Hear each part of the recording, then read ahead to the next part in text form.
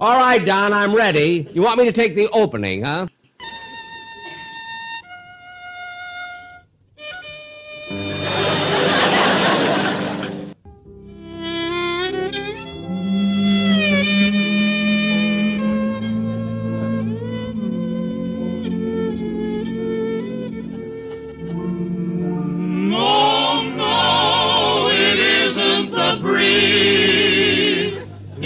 Buck Benny. It's a two-fisted, quick-triggered marksman who shoots from the hip and never misses. Well, hello again. It's 2018, and this is Buck Benny talking. I thought I'd come out and introduce this because I've never presented this in quite this way before. Every once in a while, I bring you something new and something kind of special. This is one of the most special things I'm going to present to you probably ever. Anyway, so what we have here is I'll just run through what we're going to have. I linked a bunch of shows together. I've never presented it before quite this way. So tonight, to start out, we have the Jack Benny closed circuit presentation that was meant for stations and employees, but not for the general public. And we're going to start with that. It's explaining that Jack's coming to CBS from NBC. And I'll get more into why that's happening and how that's happening and everything through these podcasts that we'll hear. So we present that. That's about 16 minutes long. Then after that, we have something that was donated to us by one of my listeners and just fits in here really well. Because when Jack was moving from NBC to CBS, he, of course, had been at 7 o'clock on NBC for decades, so he wanted that time slot. Well, of course, that time slot is taken by somebody else at the time. That somebody else was Gene Autry, and Gene Autry moved his show to Saturday nights to create space for Jack to move in to his Sunday nights at 7 on CBS. Now, Jack, being the great guy he is, appears on the first episode of Gene Autry's new show that was now on Saturday nights as a guest star, and so we'll be presenting that. So this next episode after the closed circuit show is the Gene Autry show with guest appearance by Jack Benny, and it is from January 1st, 1949. Then after that, we go into Jack's first show for CBS from January 2nd, 1949. Following that, we have Phil Harris's show, who's still back on NBC. So now Jack's on CBS and Phil's on NBC. They still follow back to back, but now Phil, when he leaves Jack's show, has to go across town to a different network to get onto CBS. It wasn't really across town. It was I think a block or two away. Anyway, but it was a little farther, I think, than going to NBC. So he had to leave from CBS and travel over to NBC. So we'll have that episode presented to you, I think, in the best sound quality we've ever presented it. And then after that, to close out the night, we jump back 10 years to 1939 and present the very first episode ever to have the New Year's Fantasy skit. So you're going to have a packed night, enjoy everything. I certainly am, and I'm glad we can bring this to you. And thank you folks who've been donating to the podcast. It really helps out. And let's get on with the shows. Enjoy. Hello again. This is Buck Benny speaking. It's been a while. It's been Christmas time. We've been snowed in like crazy out here in the Northwest. Crazy season. Anyway, and my wife had some surgery and things, so I just didn't have time to create podcasts. But I did post a bunch of shows. I hope you've been listening to all the shows and everything. But I just could not avoid doing a podcast on this Jack Benny transition that's about to happen. In 1948, end of 48, CBS, realizing television is on the horizon, William S. Paley, who was the head of CBS, reaches out to a bunch of NBC shows and tries to entice them over to CBS. He's able to do it with Jack Benny, and so Jack Benny comes over to CBS. Basically, he was able to do it with Jack because Jack was getting taxed in somewhere around a 90% tax bracket, where he'd see 10 cents on every dollar he made because he was making so much money, and NBC was throwing money at him. But a lot of people were creating their own companies and would use them as a tax break, huge tax break, because the company would make the money and Jack himself would own the company, but not have to be taxed at nearly the level he was when he was individually getting the money. Well, NBC was leery about doing this for him because the Jack Benny show was under the name Jack Benny, and they just thought they'd run into legal trouble.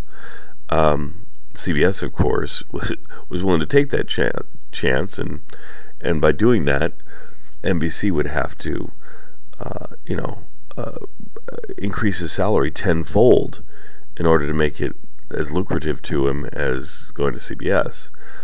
So, of course, they couldn't do that, so he goes to CBS. He did eventually go to tax court and things, but he prevailed, and it became one of those court cases that changed a lot of things in Hollywood and a lot of things across the country as to how people use tax breaks and things. Anyway, so CBS gets Jack to come over to their side of the tracks. NBC makes a big deal about how it doesn't really matter. People listen to NBC because it's NBC, and they'll listen to whatever's on Sunday night at 7 on NBC. And CBS is saying, not going to happen. They listen to Jack Benny, they don't listen to NBC. So if Jack Benny's over on CBS, they're going to listen to him over there. Well, this whole next show is sort of CBS talking to their internal team of broadcasters about what their plans are, and Jack Benny and Rochester and Amos and Andy are all in it. Amos and Andy's another show that CBS brought over. But I'll go more into this whole thing in the next. I've got a number of episodes that are going to relate to this. So anyway, this first one is just an internal broadcast.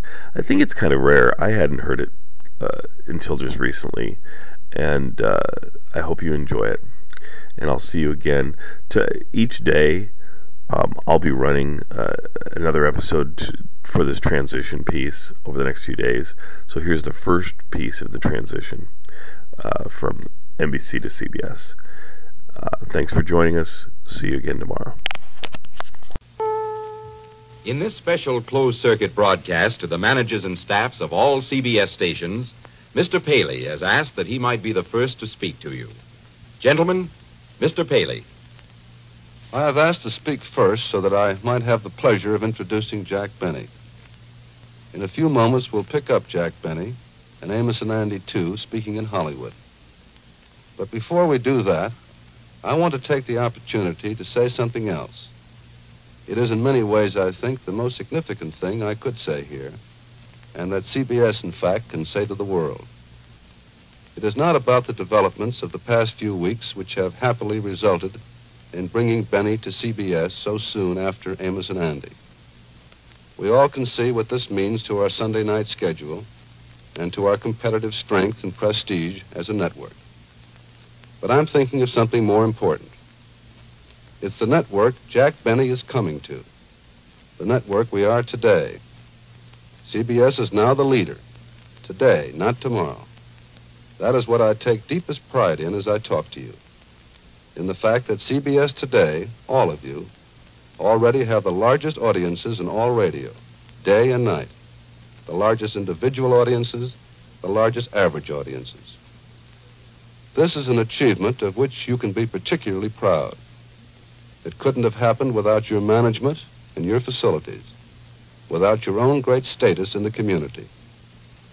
And we all recognize, I think, that it couldn't have happened as it has in just this past year without the accomplishments of the CBS package program operation. We did not depend on the hope of bringing some established great programs of radio to CBS.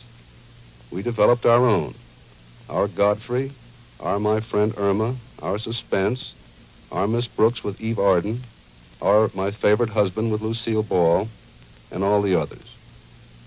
We developed them so well that CBS program ratings in the past year increased 14% on the whole, while NBC's program ratings dropped 7% in the same period.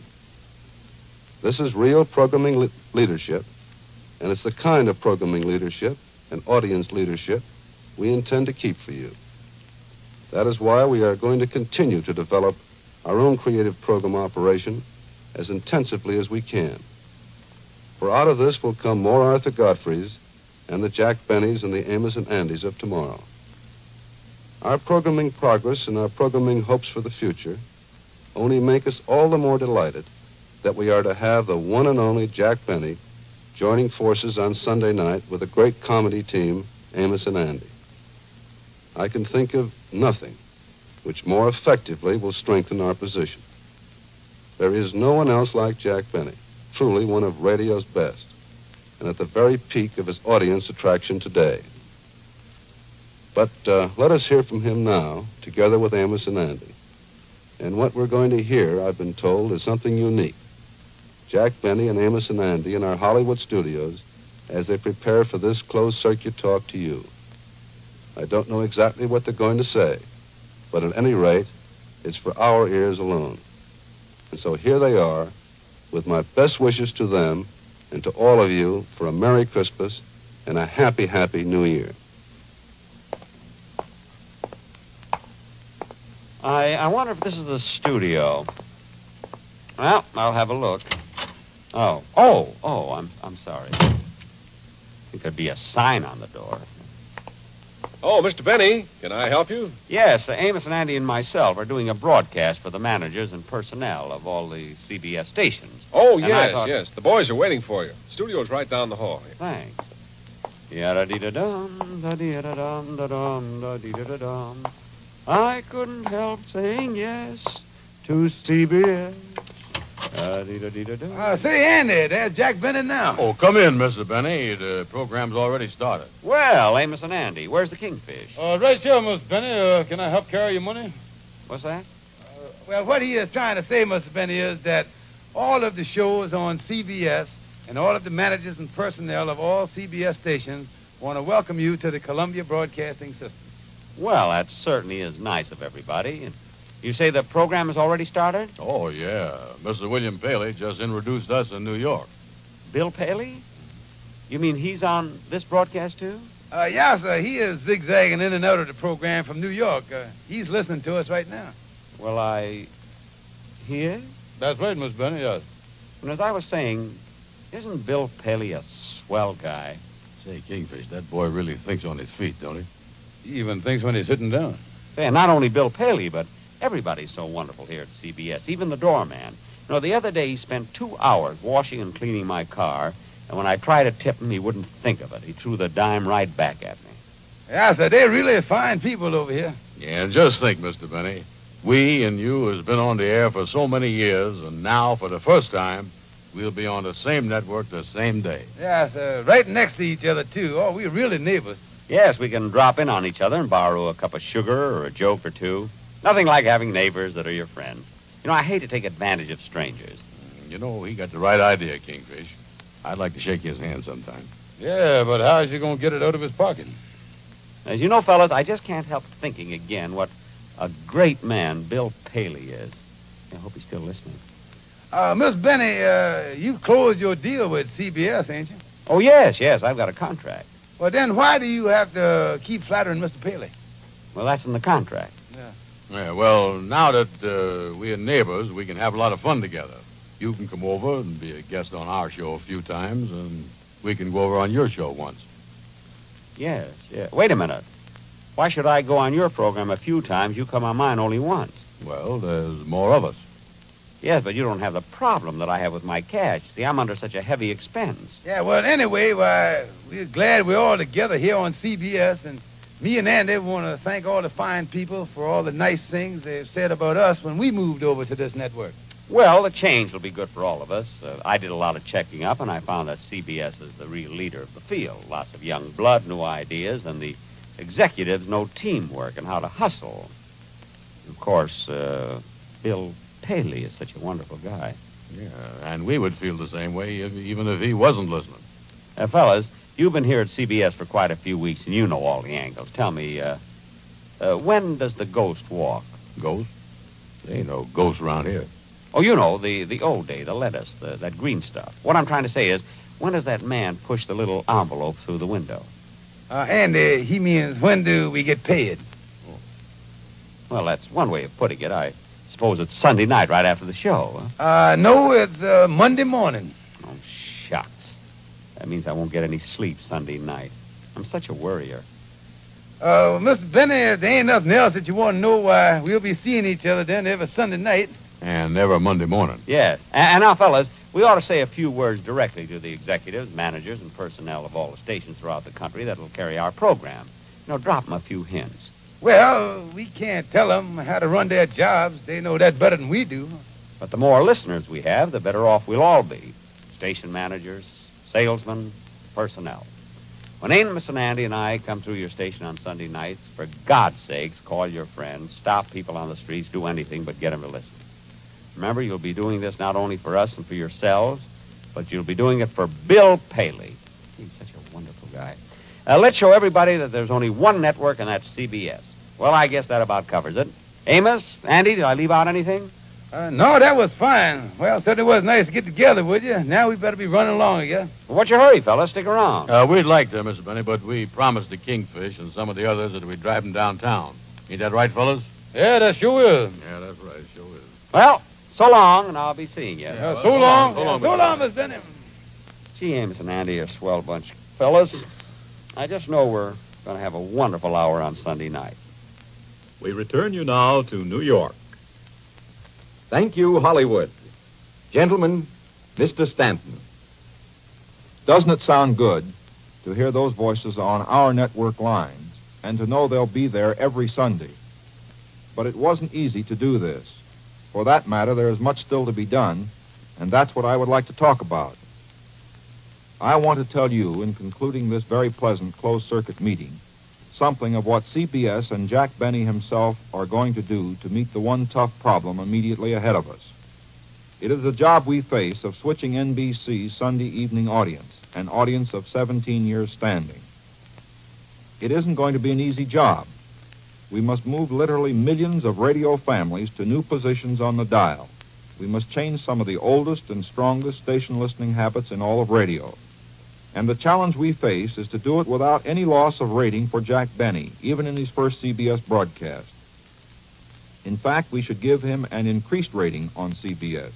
Doing that, we can prove once and for all that the CBS stations are the best audience getters in network radio today. That is why we are going ahead with the biggest audience promotion campaign in history to fight off NBC's own intensive promotion drive to hold their audience Sunday nights. As I think all of you know by now, CBS has taken a double-spread advertisement in the January 2nd issue of Life magazine featuring a picture of Benny, which is the largest picture ever to appear in Life. This ad also names all your stations, too. $37,000 worth of impact in this one advertisement alone. Jack Benny is being exceedingly cooperative in helping us to switch his audience. During Christmas week, he is going to make live appearances on 5 of our big audience shows.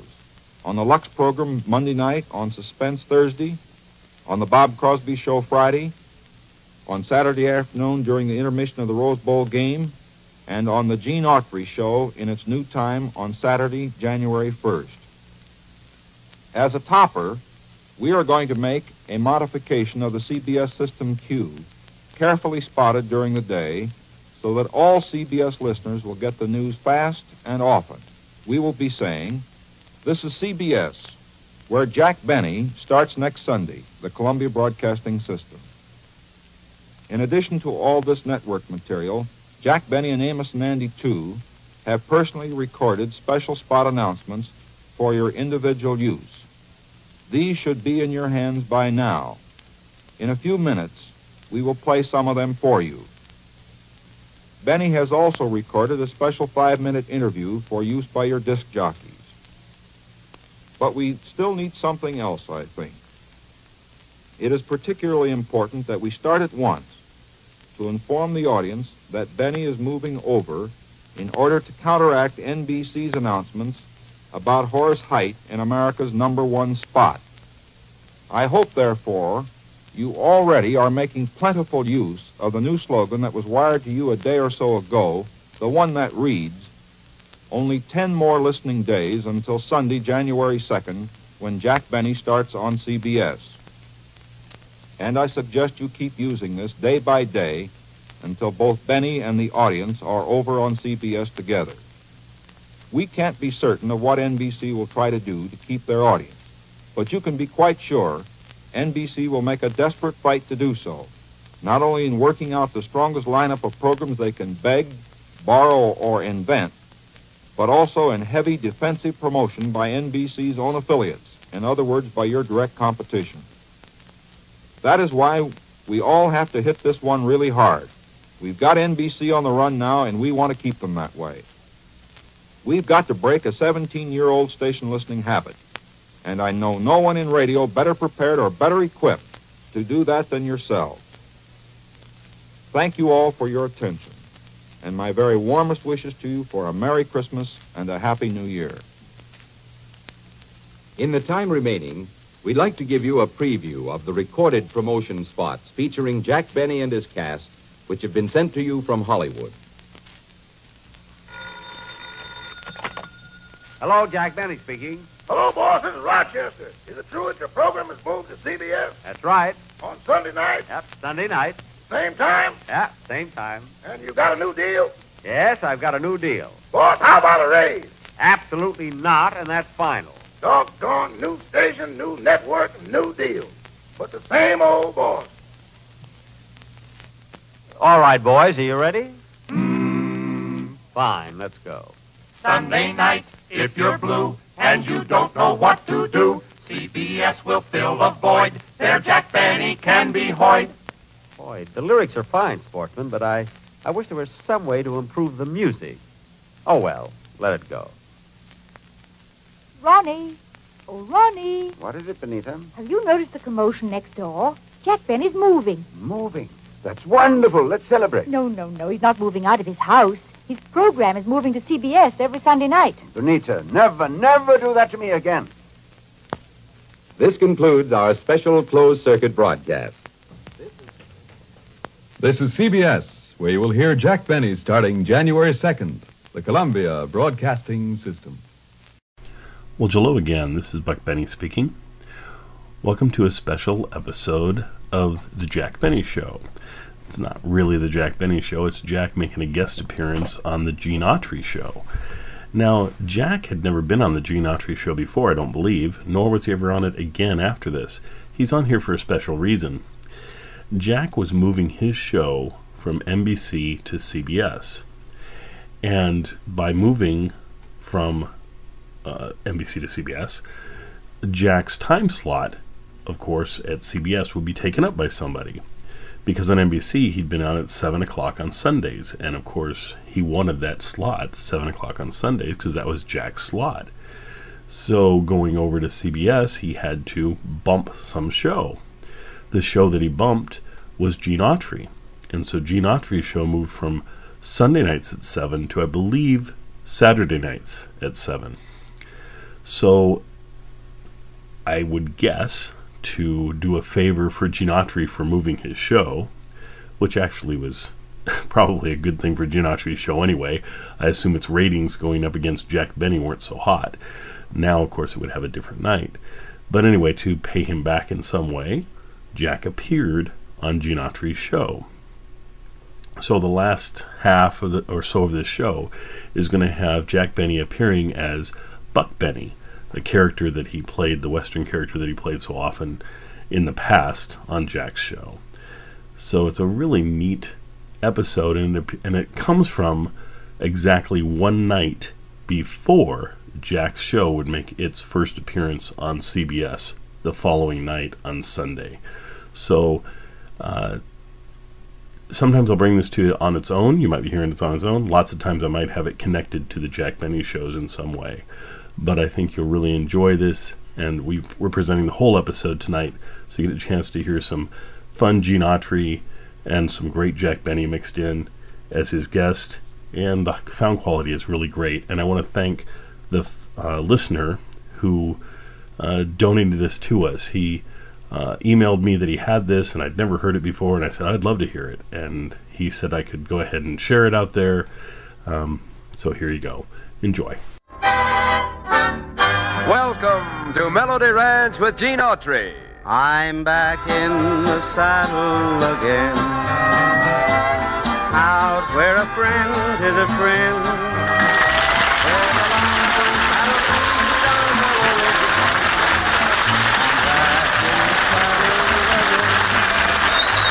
Yes, folks, your friendly local merchant who sells and displays healthful, refreshing, delicious double mint chewing gum invites you to meet all the folks here at Melody Ranch. Johnny Bond, Pat Buttram, the Cass County Boys, the Pinafores, Carl Cotner, our special guest Jack Benny, and yours truly, Lou Crosby. Right now, here's the boss man himself, America's favorite cowboy, Gene Autry.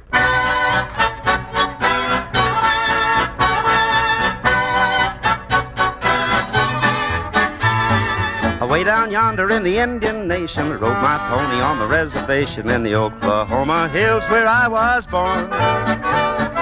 Way down yonder in the Indian Nation, a cowboy's life is my occupation in the Oklahoma hills where I was born. Many months have come and gone since I wandered from my home in the Oklahoma hills where I was born. Though a page of life is turned, many a lesson I have learned, yet I feel like in those hills I still belong. Way down yonder in the Indian Nation, I rode my pony on the reservation in the Oklahoma hills where I was born. Way down yonder in the Indian Nation, a cowboy's life is my occupation in the Oklahoma hills where I was born. Say, Gene, speaking for all the Bonds of Oklahoma, allow me to congratulate you on the way you sung that song. Oh, you liked it, huh? Man, I never heard prettier music this side of the Red River. Well, thank you very, very much, my boy. I kind of thought you'd like it. And I kind of thought Johnny'd beat me to the draw there, too. Gene, you know, if you wrapped a mountain around yourself, laid in a pipeline straight down for 10 miles, and whispered Oklahoma through the bottom of the pipe, old Oklahoma ears Bond'd come a-running. Yeah, and if you was to climb on top of that mountain on a dark night at midnight, Crosby, you could still read the writing on a package of double mint gum. You aren't kidding either. And it'd say healthful, refreshing, and delicious. That's a mighty good way to describe double mint chewing gum. Because that swell double mint flavor sure is refreshing and delicious. A real treat for your taste. And that healthful chewing's a grand help for digestion after meals. Besides, chewing smooth double mint helps keep your teeth bright and clean, too. Yes, indeed, friends. Swell-tasting double mint gum is healthful, refreshing, and delicious for a fact. And it costs mighty little. So buy a couple of packages at a time and keep it handy for yourself and your family to enjoy often. It's plenty good to taste and plenty good to chew. Healthful, refreshing, double mint gum.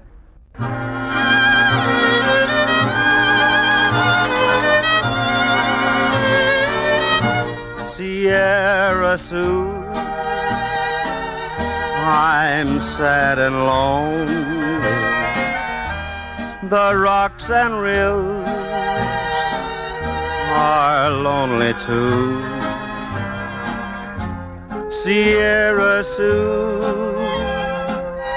I want you only, no one but you. Sierra Sioux, the roses weep, their tears are falling. The gentle doves no longer coo.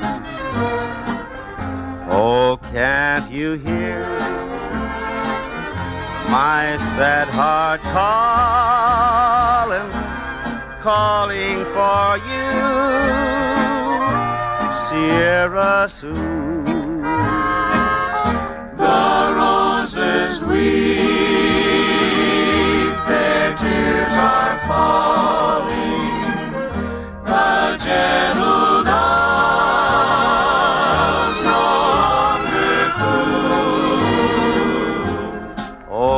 you hear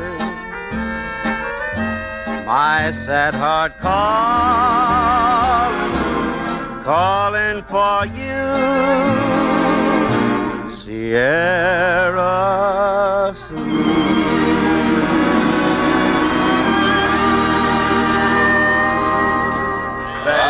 Well, thank you very, very much, gang. Thanks a lot. Say, Johnny, who is this saying around the bend on that pinto there? Appears like a stranger to me, Pat. Whoa, Agnes, whoa. Wait just a minute, boys. That's no stranger. That's my old pard, Jack Benny.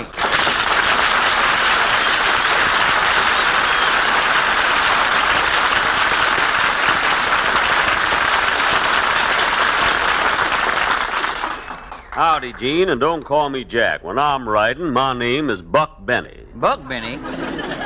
Hey, Gene, why do they call him Buck? Because nobody can hold on to a buck longer than he can.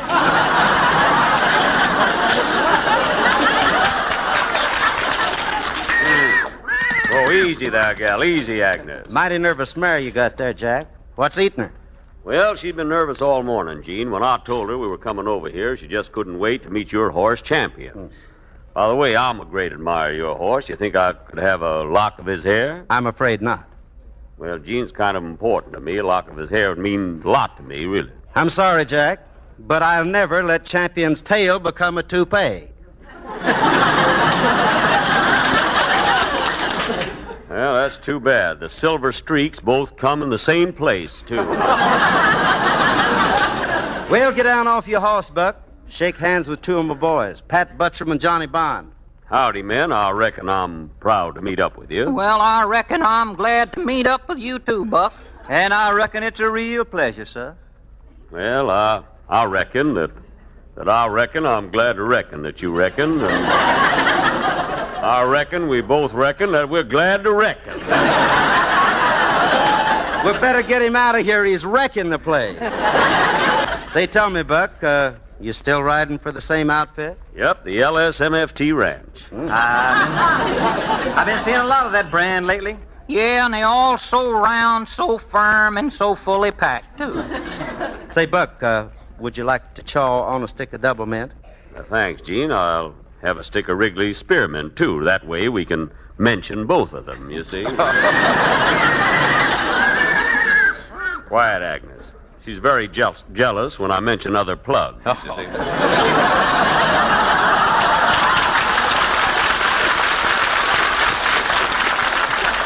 Excuse me for making a mistake there in that first word. It's my, I'm kind of nervous over here. I can understand. Over here on this ranch. A new ranch to you. That's right. But, Gene, I want to ask you something about these cowboy pictures you fellas make. I don't know, they always seem so sad. Oh, really? I never seen any kind of pictures quite so sad. Jack, aren't you forgetting the horn blows at midnight? No, but I'd like to.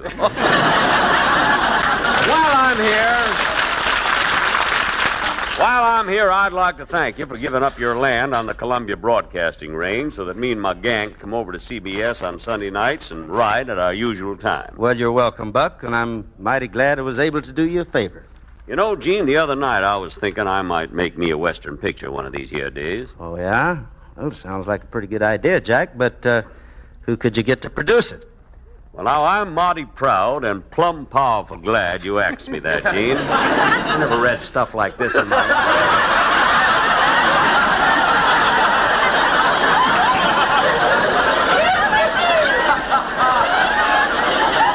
Plumb powerful glad.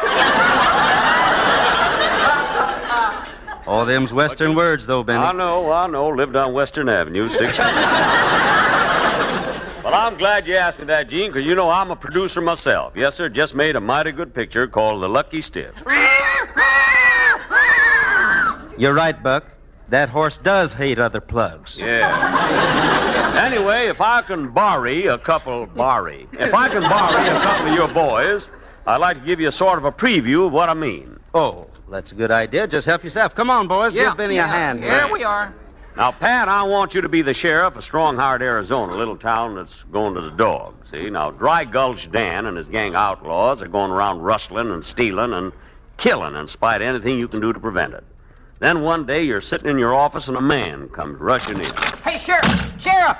Dry Gulch Dan and his gang just rustled off all my cattle and kidnapped my wife. Don't worry, neighbor. I've already sent for U.S. Marshal Buck Benny. He ought to be here any minute now. That must be him now. Come in. Howdy, Sheriff. I'm U.S. Marshal Buck Benny.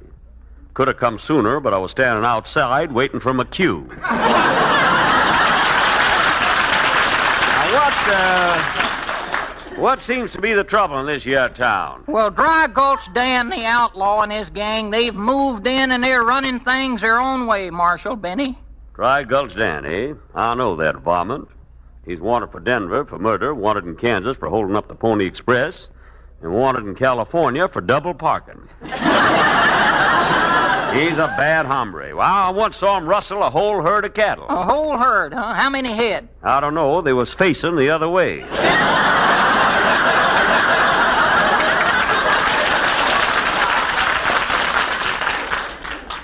Well, let's see where I am here. Well, I can't read this writing anyway. Well, hey, what's Dan been up to now, huh? Rustling and kidnapping, Marshal. Kidnapping? That's right, Marshal. My wife was out in the barn, and they rustled her off with the cows. Couldn't tell the difference, huh? Well, let's map out our plans. I better make sure the door's shut here. Yeah, but first let me poke this ice pick through the keyhole in case anybody's peeking. There. Ever catch anybody that way, Marshal? Yep, One-Eyed Pete. Formerly Pete. Now let's talk about Dry Gulch, Dan. He sure is a tricky hombre. Yeah, where does he hang out? Wet Gulch. He's even trickier than I thought he was. Well, let's go to Wet Gulch.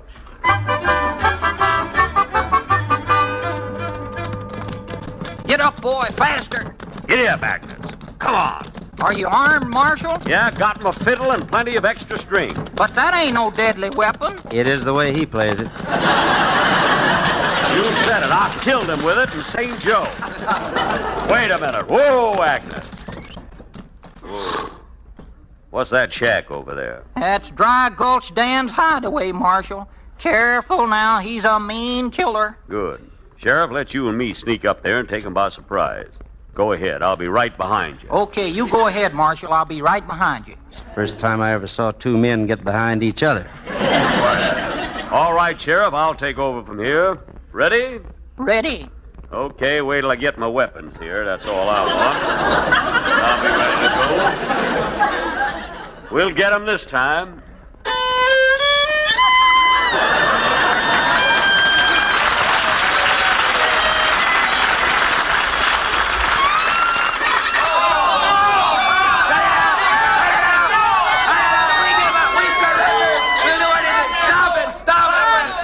You see that, Sheriff? These varmints all turn yellow when the time comes to face the music. I'll just keep playing.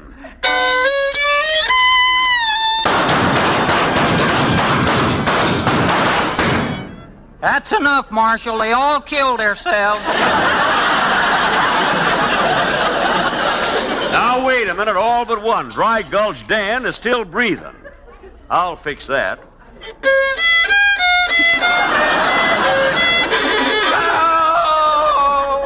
That got him. Well, Sheriff, I guess that winds up this job. Marshal, I don't know how to thank you for helping me clean up this outlaw gang. Shucks, it wasn't nothing, Sheriff. But if you ever need help again, just let me know. Yeah, but where can I find you, Marshal? On CBS tomorrow night and every Sunday night on my same time. So long, Sheriff. Giddy up, Agnes.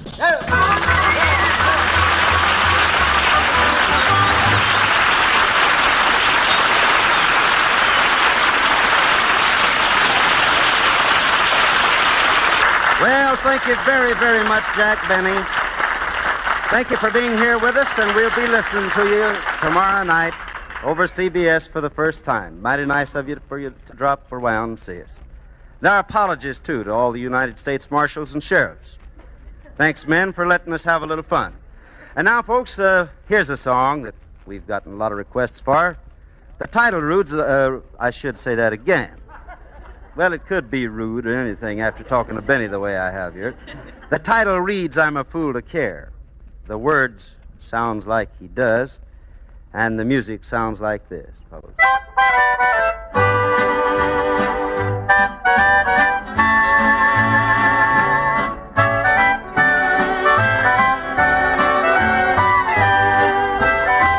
I'm a fool to care when you treat me this way. I know I love you, but what can I do? I'm a fool to care. I'm a fool to cry when you tell me goodbye. You left me so blue when you were untrue. I'm a fool to care. I know I should laugh and call it a day, but I know I would cry if you went away. I'm a fool to care when you don't care for me. Why should I pretend I lose in the end? I'm a fool to care. I know I should laugh and call it a day, but I know I would cry if you went away. I'm a fool to care when you don't care for me. Why should I pretend I lose in the end? I'm a fool to care.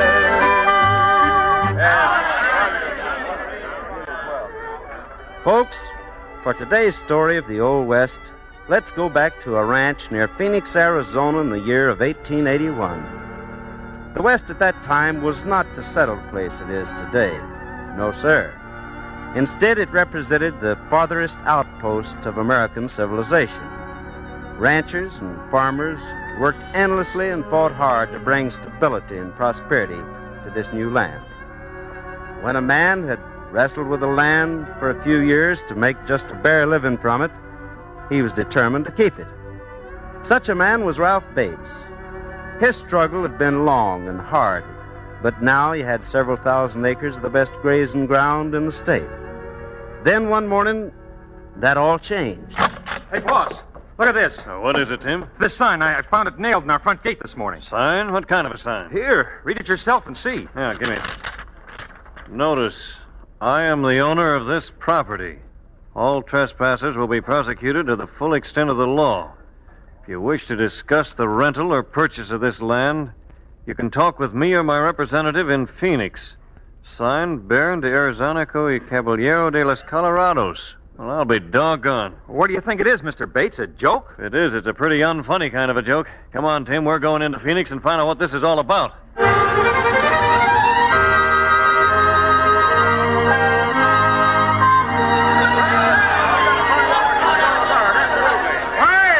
everybody, please.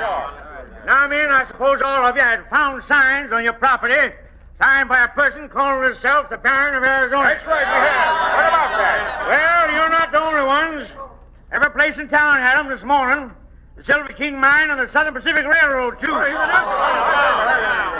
I don't know what the answer to all this is, but I'm asking to be patient till I find out.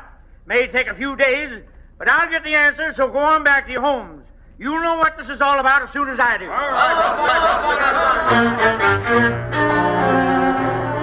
Well, by the next morning, the number of men who had found the posted notices on property they once thought was theirs had grown by leaps and bounds. And it wasn't long until almost all the territory of Arizona was anxiously awaiting the decision of the federal officers who were carefully examining the claims of the Baron of Arizona. Finally, one morning, almost 2 weeks later, in the courthouse at Phoenix, that decision was handed down. Gentlemen, we have subjected the claims made by the Baron de Arizonaco, and we find that under the Treaty of Guadalupe Hidalgo and the Gadsden Purchase, The government of the United States is bound to honor such land grants. Quiet, please, gentlemen, please. This man is in possession of such a grant made to one Miguel de Peralta, who, while in financial difficulties, sold the deed to a Mr. William Grant, who in turn sold it to the Baron. Gentlemen, the Baron's claim is legitimate. That's all I have to say. I can't understand that. Judge! Yes, just a moment. What is it? Just how much territory does that grant cover, Judge? Well, roughly 10,800,000 acres, worth approximately $300 million. The claim includes the city of Phoenix, the Silver King mine, and the right-of-way of the Southern Pacific Railroad. If I may, Your Honor. Yes, Baron, what is it? First, may I thank Your Honor for this he extended to me today. And may I take this opportunity to advise the farmers, ranchers, merchants, the city of Phoenix, the Silver King mine, and the Southern Pacific Railroad that if they want to continue to use the property they now occupy, I shall be happy to discuss, shall we say, remuneration. And so began one of the most amazing 10 years in the history of the West. Indeed, in the history of the United States. For overnight, the Baron of Arizona became one of the wealthiest and most powerful men in America. Everywhere special groups met to consider the merits of his claim. In each instance, the decision was handed down in his favor. Every effort made to prove his claim false came to nothing. And at last, even the Congress of the United States recognized his claim. Negotiations were started with the government in Washington to settle with the Baron for $25 million. And as his fortune grew, his fame grew with it, until he finally, literally, the fabulous Baron of Arizona. Hey, Cal, I see in the paper here that the Baron and his wife and kids are in Europe now. Yeah, they've been received by the King of Spain, and his kids are playing with the King of Spain's kids. How about that hotel he bought in St. Louis? Yeah, how about that mansion in New York and that big horse farm in Kentucky? Oh, brother. You think the government will ever settle with him? But I don't see how they can get out of it, and if you ask me, they're getting off cheap at $25 million. $25 million. In those days, that was a lot of money, even for a whole state. But before the government could pay it, they exhausted every possible channel. Federal workers visited Mexico, Spain, and Portugal, checked and rechecked, always with the same result. But then one day, almost 10 years later, all that changed. On September 10th, 1890, the Baron was addressing a group of businessmen in a Phoenix hotel dining room. Senores, that it is not a question of my coming to terms with you. You will either meet my demands or you vacate my property. I have been patient, I have been lenient, but I simply can wait no longer. Even as we meet, you are on my premises and I can... Yes, what is it? You James Addison Rivas? That's right. I mean, my good man, I am the Baron de Arsonaca. Sorry, mister, I heard you the first time. You're under arrest for fraud. Come on, let's go.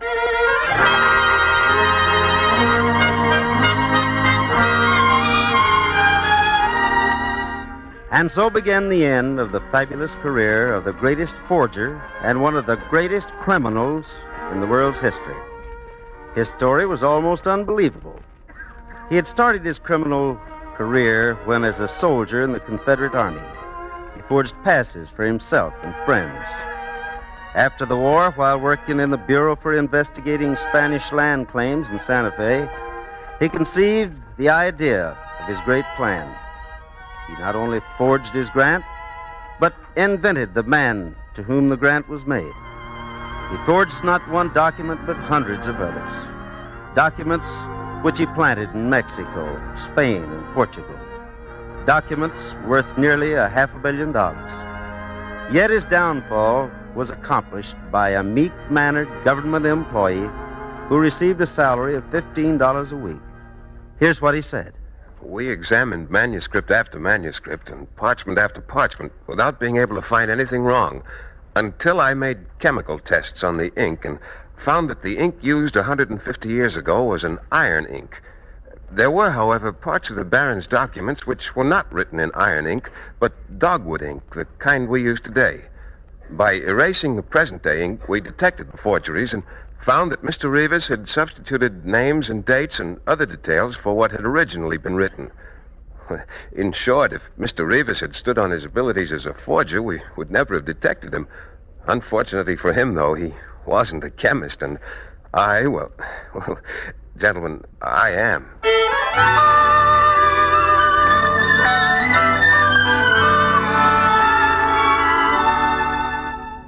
And so 15 years after it started, the career of James Addison Rivas, alias the Baron of Arizona, came to a close.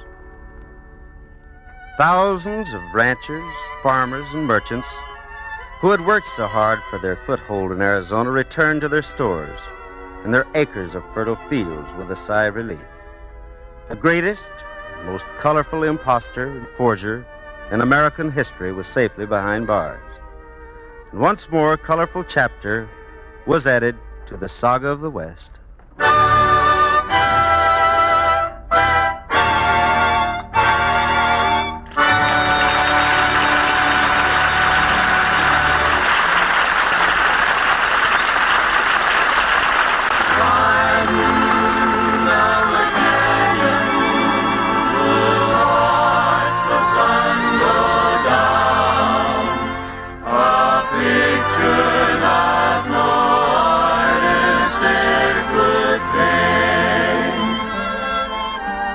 You know, folks, one of the greatest pleasures I get out of life is singing songs like this one. I guess the main reason is because I've actually seen and done what the song's talking about. Not just once, but many a time. But for you folks who haven't, I can't think of a better way to describe what I mean than to take you with us while we musically go riding down the canyon to watch the sun go down. A picture that no artist e'er could paint. White-faced cattle lowing on the mountainside. I hear a coyote whining for its mate. Cactus plants are blooming, sagebrush everywhere. Granite spires are standing all around. I tell you folks, it's heaven to be riding down the trail when the desert sun goes down. Cactus plants are blooming, sagebrush everywhere. Granite spires are standing all around.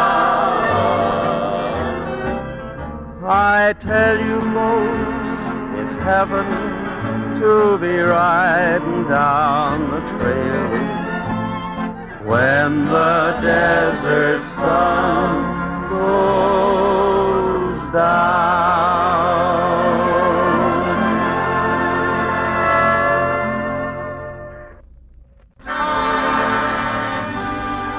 Well, folks, that's just about it for this first day of 1949. But before we go, I'd like to thank 1948 for being mighty kind to all of us. Yes, sir, the old man with the sickle made his way for the youngsters in the three-cornered pants. And a new year's already started.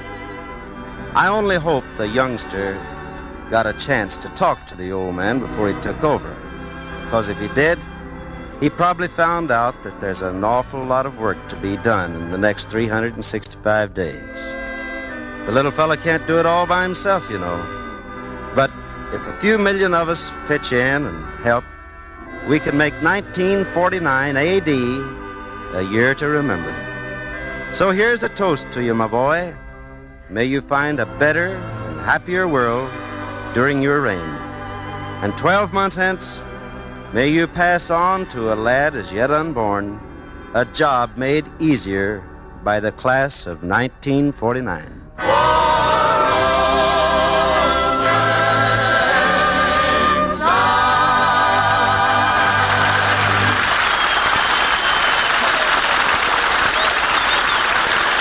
Well, folks, I guess that's just about it.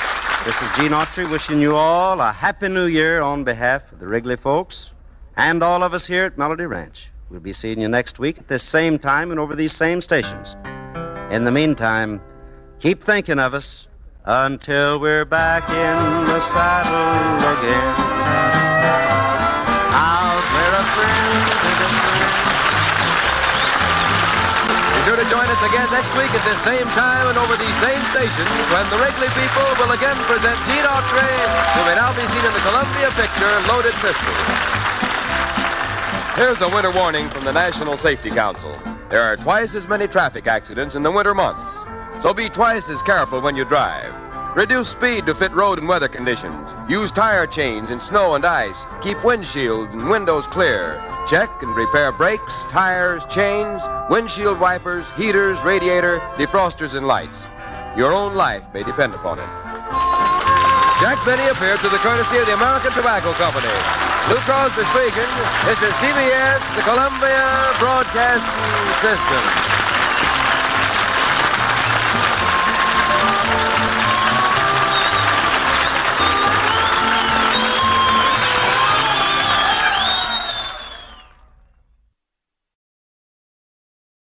Hello again. This is Buck Benny speaking. Well, here we have it, the first show for CBS. On this show, Jack's finally got his team up and is going on CBS. We had over the last few weeks, we showed his last show for NBC. We've had his special that was broadcast for just the folks at CBS and not for the audience. We've had the special 15-minute closed caption piece that he did.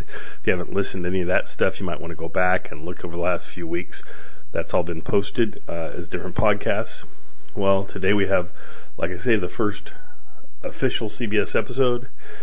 It's kind of a humorous episode in a way.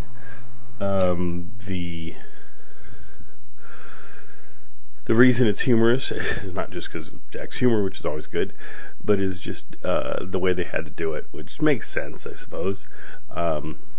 You kind of get the feel of they're introducing going, yes, we still have Mary, yes, we still have Dawn, yes, we still have Dennis. I mean, you get all the characters get just introduced sort of throughout the show to kind of remind people, yeah, we still have this. Mel Blanc comes on, does a character, plus does the Sound of the Maxwell. Yes, we still have the Sound of the Maxwell. And Frank Nelson comes on, so it's just sort of just a show that's establishing here are all the old characters. It's all the same, same sponsor. We're just on CBS now. That sort of thing. Just kind of soothe the audience into going, okay, this is all right. With next week's show, they really, I'm sure, had that planned out pretty well, because the very next show is totally not an introductory and saying everything's going to be the same.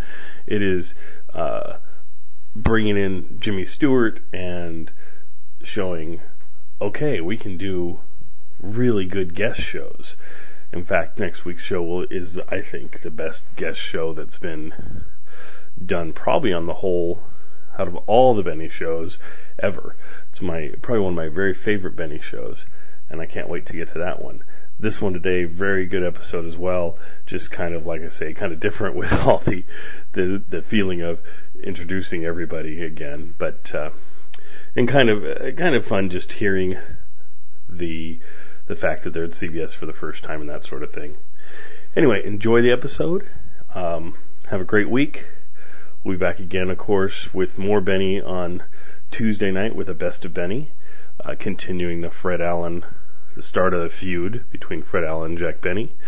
And then on Thursday night, of course, we'll be back with another Jack Benny episode from 1939. And that episode will be from 70 years ago, where these episodes are from 60 years ago. Kind of a neat comparison between the two. I certainly am enjoying the 1938 episodes quite a lot. I'm sure you folks are too if you've been listening to them on Thursday nights. Some of the differences that I've noticed, having the Jell-O commercials, I find them much more uplifting than the tobacco commercials. The show in general is just kind of a looser feel. Everybody's just kind of, it's like we're just getting established. We're excited. I guess I compare it to what's currently going on. You have the current presidential inaugurations happening here in a few weeks, and people are getting geared up for that and sort of thing. And you can see Obama's people are excited and kind of like, we're ready to go, we're raring to go, and that's sort of where Jack Benny is in 1938. His team's established. We just brought Rochester on board. He's just done a lot of things that ignite the cast. I mean, Andy Devine hasn't been on all that long yet. Well, and Phil Harris too is only a couple years into it. They have the feel of, oh, everything's working great. So that's where you're at in 1938. Where you are now in the Benny show of tonight, Sunday night, he's switching to CBS. A lot of that feeling of, oh, we're starting a new network, we're excited. But at the same time, radio has an uncertain future ahead of it. Television is coming into the rise. Benny's getting himself set up to be able to slide into television. I mean, that's why this whole thing with CBS happened in the first place, to get him positioned to go into television. So there's lots of changes and uncertainty in 1949 that there wasn't in 1939. So anyway, compare the two decades, and we'll see you again next week. The Jack Benny Program, presented by Lucky Strike. Smoke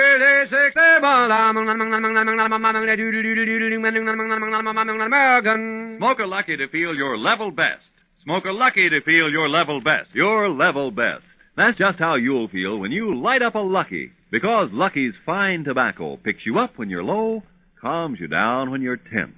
Put you on the right level to feel and do your level best. It's important to you as a smoker to know that fine tobacco can do this for you, and every smoker knows. LSMFT, LSMFT. Lucky Strike means fine tobacco. Remember, more independent tobacco experts, auctioneers, buyers, and warehousemen smoke Lucky Strike regularly than the next two leading brands combined. It's good to know that fine tobacco picks you up when you're low, calms you down when you're tense, by putting you on the right level to feel and do your level best.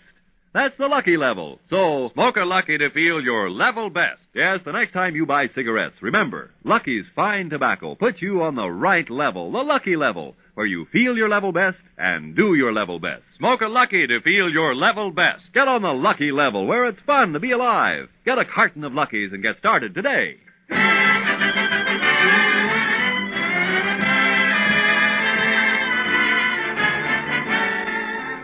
The Lucky Strike program starring Jack Benny with Mary Livingston, Phil Harris, Rochester, Dennis Day, and yours truly, Don Wilson.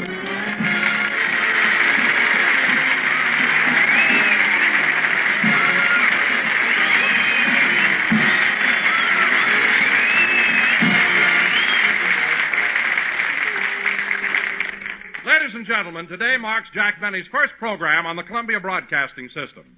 So let's go back a couple of hours and pick up Jack and Mary on their way to the studio. Rochester is driving.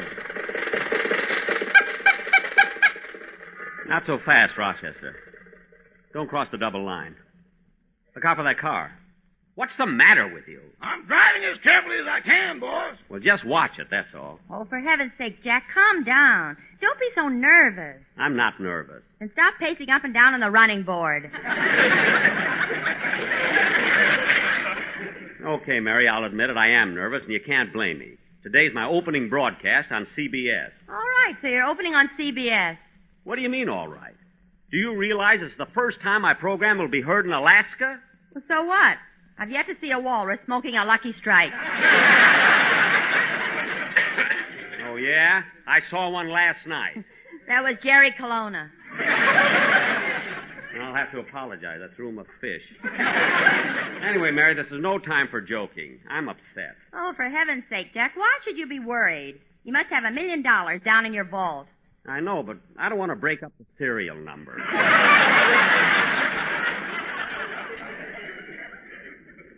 I mean, Mary, stop asking me questions, will you? I'm in no... Rochester, I don't want to have an accident on the way to the studio. Now, slow down. I'm only going 12 miles an hour. Don't give me that. What does it say on the speedometer? Made in 1899.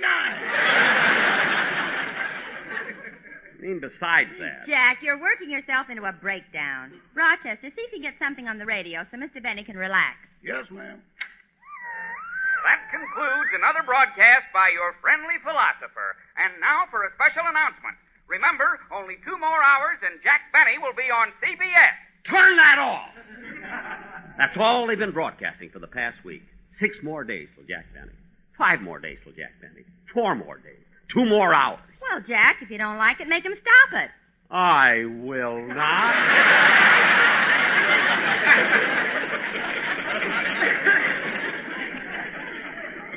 I can't figure you out. First you don't like it, then you do like it. I've never seen you this All way. right. He's been a nervous wreck all week, Miss Livingston. Last night he didn't sleep a wink. He just kept tossing and turning and whimpering like a baby. Well, was there anything you could do for him? I tried everything. I even threw him over my shoulder and burped him twice. Oh, Rochester, stop exaggerating. I'm not exaggerating, boss. You've even been talking in your sleep. Talking in his sleep? Yeah. Miss Livingston, who is William Paley? William Paley is the head of the Columbia Broadcasting System. Why? He has now replaced Harry Lamar in Mr. Benny's dream. Stop, Rochester. I've never dreamed about Mr. Paley. Yes, you did, boss. All night long you kept saying, P-A-L-E-Y, P-A-L-E-Y. Look, Rochester, I'm upset enough as it is without your discussing... Oh, fine. It's all I need now, a traffic cop. Rochester, he wants us to pull over to the curb. Caught you, didn't I?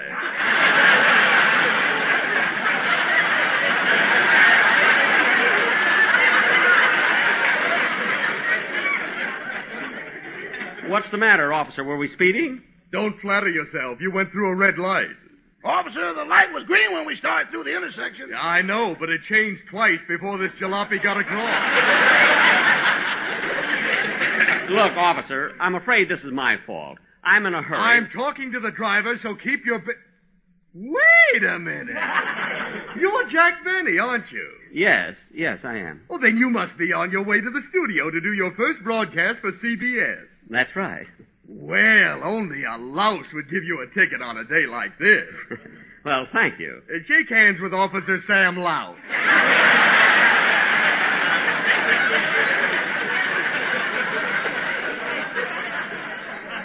What? I'm sorry, Mr. Benny, but duty is duty. Now, I'll write this. Calling all cars. Calling all cars. Excuse me a minute. This may be important. Attention all officers.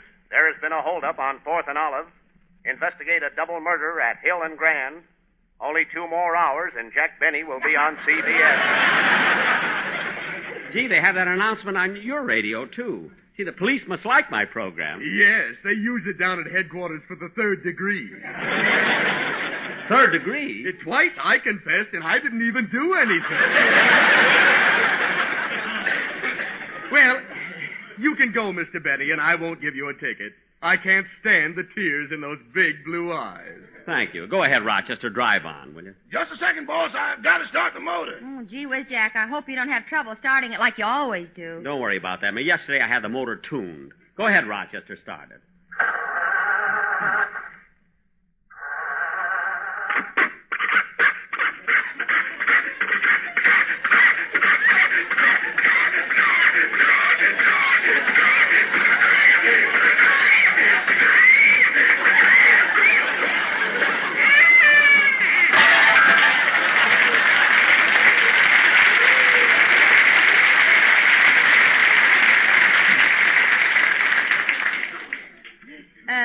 tuned it, Spike Jones? Mary, please. Rochester, try it again, will you? Don't worry, boss. I'll get this motor started. But close your eyes. Why? I'm going to use the whip. I don't care what you use. Let's get to the studio.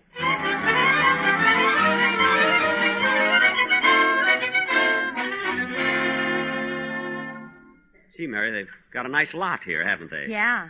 Here's your parking ticket, mister. Thank you. And, boy, be careful when you park my car. Why? Come on, Mary. Say, Jack, as we drove in, did you see that big sign on the building? The big sign? Oh, what did it say? Jack Benny has switched to CBS. Phil Harris has switched to Sterno. Oh, yes, it was his New Year's resolution. Well, here's the artist entrance. Let's go in. Oh, doorman. Yeah? I'm Jack Benny. I don't care who you are. Wipe your feet. Well, look, when Mr. William Paley comes in, tell him I want to see him right away, will you? Okay. You know, Mary, even though I'm trying to keep calm, I can't help being nervous today. I guess every actor feels that way. Oh, Jack, look who's coming down the hall, Amos and Andy. Oh, yeah. They're coming this way. Hello, Amos. Hello, Miss Benny. Hello, Miss Livingston. Hello.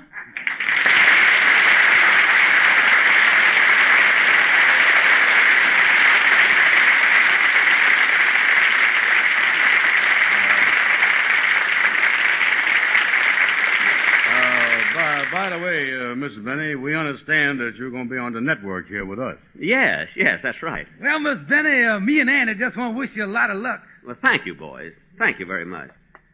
Say, Andy. What is it, Amos? That Miss Benny is supposed to be a big comedian. He didn't say nothing funny.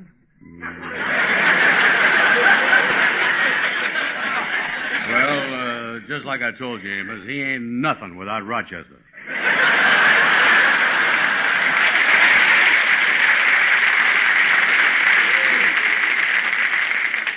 Were you boys talking to me? No, sir. No. We didn't say anything. Goodbye.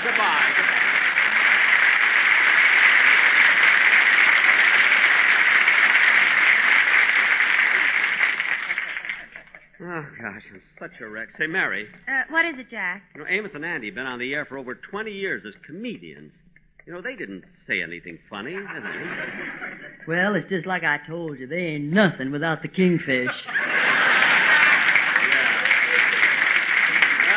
Here we are, Studio B. Well, I want to see what my dressing room is like. I'll meet you later. Okay. Oh, hello, Phil. Oh, hold it, fellas, hold it. All right, break it up a minute. Hiya, Jackson. Welcome to Petrillo's Inner Sanctum. Look, Phil, I want to talk to you. Me? Yeah, look, here it is, a new year. We're starting on a new network. So, Phil, you've got to do something about your musicians. Why, what's wrong with my lads? Look, Phil, I don't expect them to wear full dress suits. I don't even want them to wear coats or jackets. But for the love of heaven, why don't they wear ties? Well, Jackson, most of these boys are out on parole and they don't want nothing around their neck with a knot in it. That I can understand, but the worst of all is your pal Remley. He's a disgrace. Hold it, Jackson, just a minute now. Hold it. Calm down a little bit. Don't say nothing about Frankie. You ought to be a little more considerate of him. Since he was a baby, poor Frankie never had no mother or father. Oh, I'm sorry, Phil. I didn't know that Remley was an orphan, you know. Oh, he ain't no orphan. When he was born, his folks took one look at him and joined Parents Anonymous. Look, Phil, there's so much work to be done. I'm so nervous. Now, I want to make sure that you picked a good number for our first program. What are you and the boys going to play? Jackson, I've been giving it plenty of thought. In fact, I've been thinking about it all week, and I finally decided on That's What I Like About This Song. Oh, no, you don't. Wait a minute, no. Oh, wait, Phil, don't start that over here. Now, I haven't told you this before, but that song is what drove Edgar Bergen into retirement. Now, believe me. Okay, Jackson, okay, if that's the way you feel about it. Now, look, about that dialogue stuff on this show. Shall we try that old running gag about hunting bear? No. You hook me on that too often. But, hey, wait a minute. I'll tell you, let's do it. But this time, Phil, let me pull it on you. You see, I'll start it by saying, hello, Phil. Would you like to come hunting with me up in the high Sierras? Certainly, Jackson. Are you going to hunt moose? No, I'm going to...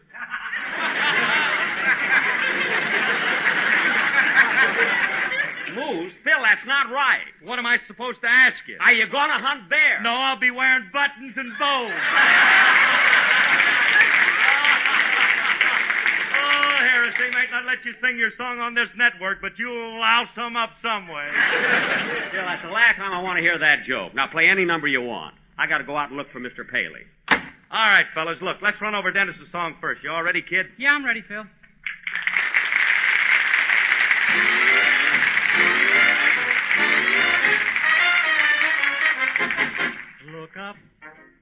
Look up, when everything's looking down. Whenever you're low, let everything go. Come out of that gloomy frown. Look up, whenever those clouds are gray. It's gonna be fun whenever that sun starts chasing those clouds away. There's no room for old man gloom, so shake him. You're bound to take him. Just try a smile or two, but whatever you do, look up. Don't ever give up the fight. When everything's wrong, it's never too long till everything turns out right. So whatever you do, look up.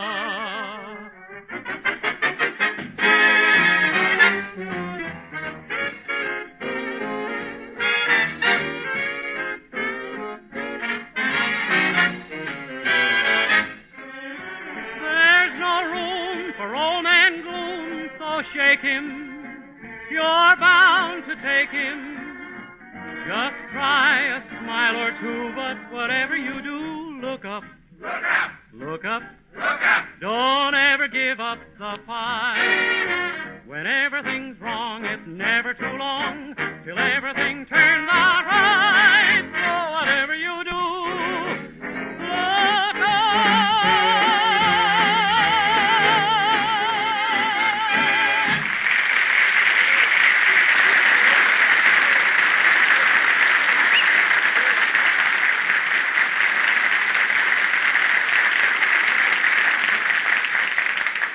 Gee, Mary, I've looked all over for Mr. Paley. Here he is, the head of the whole Columbia network. I can't find him. He must be around here someplace. Well, let's go in and rehearse the script first. We haven't got much time, you know. Okay, you know, the closer we get to doing the broadcast, the more nervous I am. Come on, let's get back into the... Jack, look out! Oh, for goodness sake, who was that? Gene Autry. Gene Autry? Side saddle?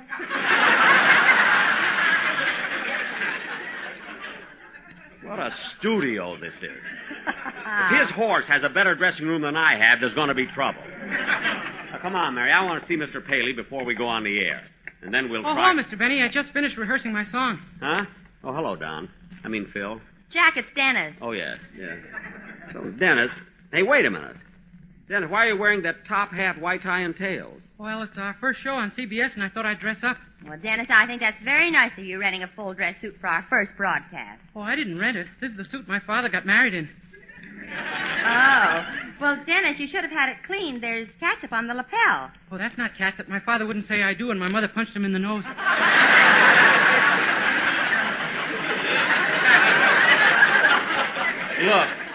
Look, Phil. I mean, Dennis. Look, I'm glad you dressed up for our first show. Oh, you know, Mr. Benny, Charlie McCarthy starts on CBS today, too. No, Dennis. Now, don't get mixed up. I'm the only one who's starting today, not Charlie McCarthy. Well, that's funny. I heard the doorman say to somebody, we've got that dummy over here now.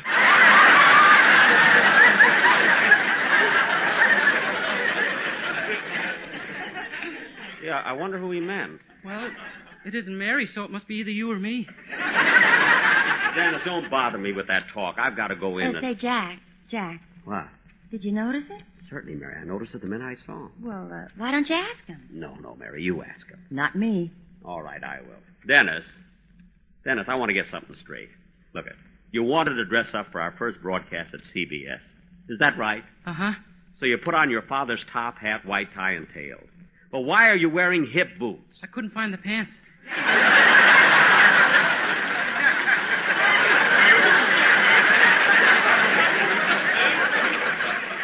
Well, it serves me right for asking. Anyway, I'll take one more chance. Dennis, why wear hip boots? Why didn't you wear your own pants? I did, but I lost them by force of habit. What? As I passed NBC, I walked by, but my pants walked in. Come on, Mary. Instead of talking to him, I could have seen Mr. Paley. Now, let's go in and we'll... Hello, Mr. Benny. Oh, hello. Hello, Mr. Kitzel.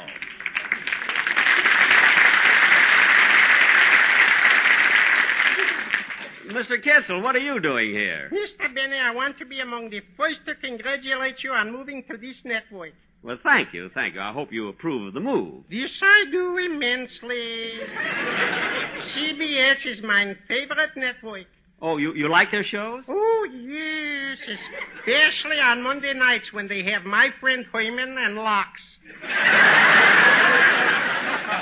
That's, Mr. Kitzel, that's Lux. Lux, I like them both. By the way, Mr. Kitzel, did you enjoy New Year's Eve? Oh, did I had a good time. But I think I had one drink too many. Oh, then you were a little high. High? Oh, my. I was stinking.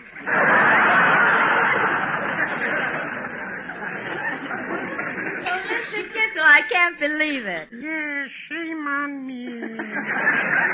And you know, when I sobered up, I found myself doing something terrible. I was kissing somebody's wife.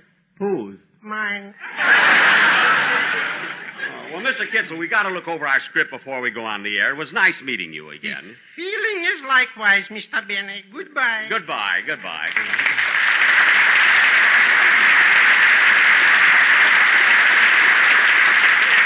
Well, come on, Mary. Let's go in, and we have to rush this before we get through. 1, 2, 3, 4. 1, 2, 3, 4. Hello, Joe. Testing.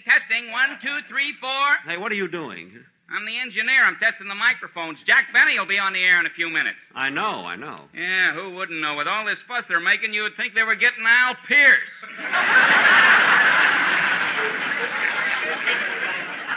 Oh, yeah? Well, let me tell you something, buddy. I happen to be Jack. Oh, Jack.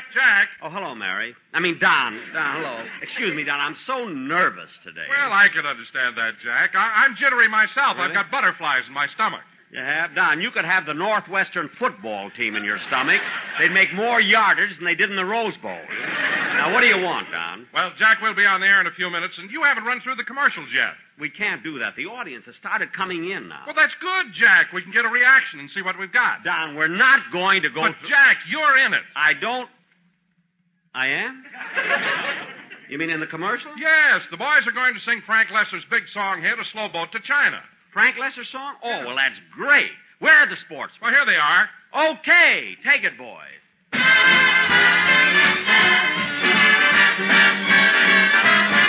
There is no verse to this song, 'cause we don't want to wait a moment too long to say that we'd like to get you on a slow bus to Glendale, all to ourselves alone. Get you and tell you about Lucky Strike, you see. We know you like 'em. LSLSMFFT. You said it. While we are riding, all our time we'll be biding, smoking that good old cigarette. We'd like to get you on a slow van to Van Nuys, all by ourselves alone. We'd like to get you Me? on a slow freight to Frisco, Gee. all by ourselves alone. I can hardly wait. Open up that Golden Gate. Get you and tell you all about that cigarette. Please pay attention. I'm listening already, yet some rhyming. We'd like to get you on a slow plane to Plainfield, Plainfield? smoking those Luckies all the way. I'll just puff and puff. How about this clever stuff? We sure would like to get you on a rickshaw to Shanghai. A rickshaw? All by ourselves alone. We'll never make it. All by ourselves alone.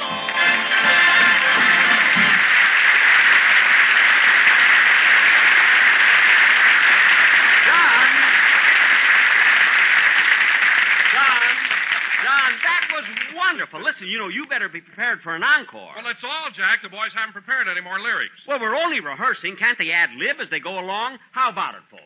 One more chorus. You see, now the audience likes the idea. They want it. Well, all right, Jack. The boys will just have to make it up. They've nothing prepared. All right, that's what I mean. Ad-lib something. Take it, fellas. What's the difference? We'd like to get you on a walk to Waukegan. Waukegan? All by ourselves alone. Gee, I'd love to go, Cousin Cliff and Sister Flo. We have no lyrics that can be understood. But what's the difference? You've messed it up already, but good, poor lesser. We'd like to get you on a slow horse at Belmont. A horse?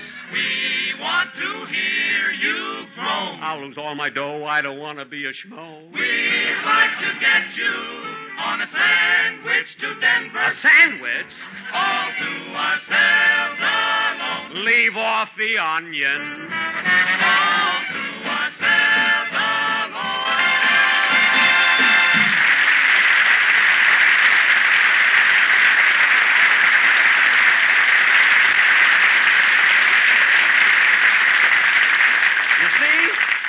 You see, Don, that was great. It's going to be swell on the show. Stand by, please. 3 minutes. 3 minutes? I can't understand why Mr. Paley didn't come down to see me. Now I'll be a nervous wreck all through my first show. 2 minutes and a half. How do you like that? 1, 2, 3, 4. Hello, Mom. Dennis! Get away from that microphone. I can't understand why... Oh, that must be Mr. Paley now. Come in. Yes? Mr. Benny? Yes? I'm Don Thornburg, the head of the Western Division of the Columbia Broadcasting System. Oh, how do you do, Mr. Thornburg?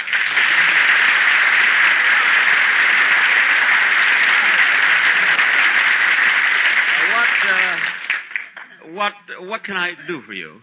Well, I understand you've been looking for Mr. Paley. Yes, I have. Where is he? Well, Mr. Paley is in New York. He only comes out here on urgent business. Well, this is rather important, Mr. Thornburg, but perhaps you can help me. Huh? Well, I hope so. What is it? Well... Yes, Mr. Benny, what is it? Well, do you have the authority to validate my parking lot ticket?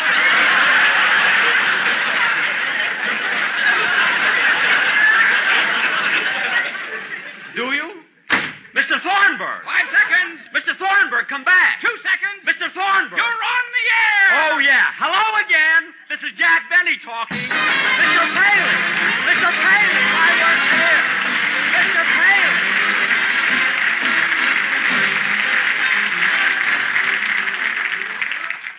Ladies and gentlemen, travel on our highways is increasing. It is now 11% above the pre-war peak. So be careful if you drive the car or even if you take a walk. Watch for traffic lights. Observe safety and traffic regulations. The life you save may be your own. Jack will be back in just a moment, but first... Smoke a Lucky to feel your level best. Smoke a Lucky to feel your level best. You see, Lucky's fine tobacco picks you up when you're low, calms you down when you're tense. Put you on the right level to feel and do your level best. It's good to know that fine tobacco can do this for you, and that's why it's so important that you select and smoke the cigarette of fine tobacco Lucky Strike. For as every smoker knows, LSMFT. Lucky Strike means fine tobacco. The experts, men who know tobacco, look to Lucky Strike for their own personal smoking enjoyment. Yes, more independent auctioneers, buyers, and warehousemen smoke Luckies regularly than the next 2 leading brands combined. So, smoke a Lucky to feel your level best. That's how to get on the Lucky level, where there's real joy in living, where it's fun to be alive. The Lucky level, where you feel your best and do your best. Smoke a Lucky to feel your level best. Smoke a Lucky to feel your level best. Get on the Lucky level, where it's fun to be alive. Get a carton of Luckies and get started today.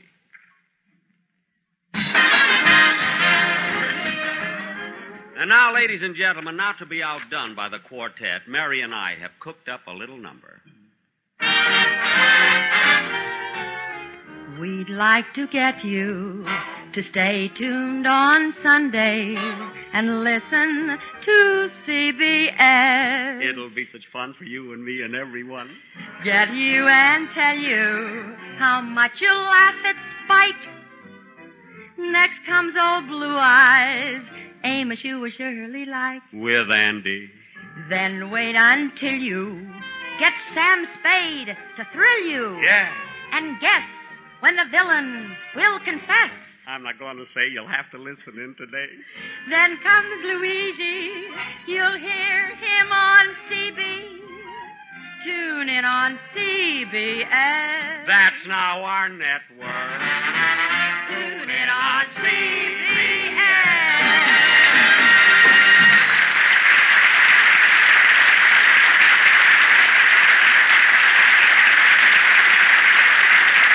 Be sure to listen in to the new Lucky Strike program, Your Lucky Strike, starring Don Amici on this network. And don't forget on Saturday nights, the Lucky Strike Hit Parade, starring Frank Sinatra.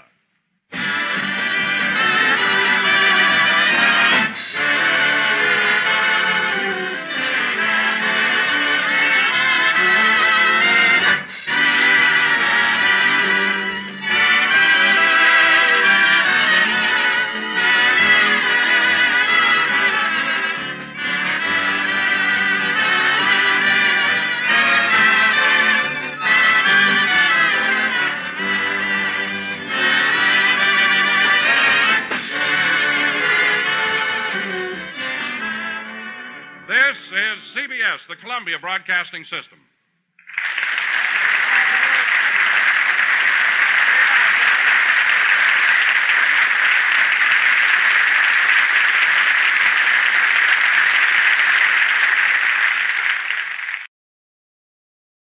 Good health to all from Rexall.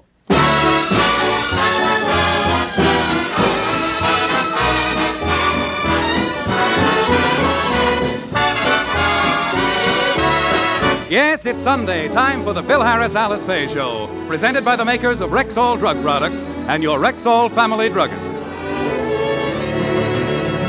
Good evening. This is your Rexall family druggist, taking a little time from behind the prescription counter this Sunday evening to speak for all 10,000 of us. The 10,000 independent druggists who have added the word Rexall to our own store names. You can always tell us by the orange and blue Rexall sign in our windows. The sign means that we carry the 2,000 or more drug products made by the Rexall Drug Company. They range all the way from aspirin to penicillin, and they're as fine and pure and dependable as science can make them. We independent druggists recommend them to our customers because we know you can depend on any drug product that bears the name Rexall. Good health to all from Rexall.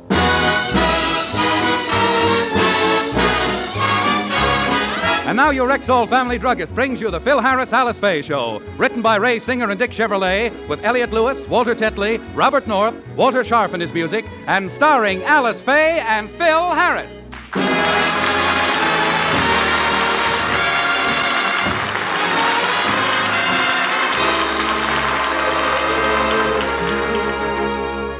The morning mail has just arrived at the Harris home. One of the letters for Phil is misaddressed, and he and Alice are debating whether or not to open it. But, honey, why shouldn't I open the letter? It's got my name on it, hasn't it? Yes, but it has an entirely different street address from ours. Besides, we live in Encino, and this letter is addressed to Phil Harris, Los Angeles. Obviously, there's another Phil Harris. Another... Oh, come now, Gertrude. Listen, honey.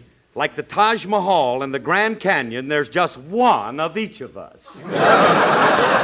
Another Phil Harris. You better get some rest, honey. Look.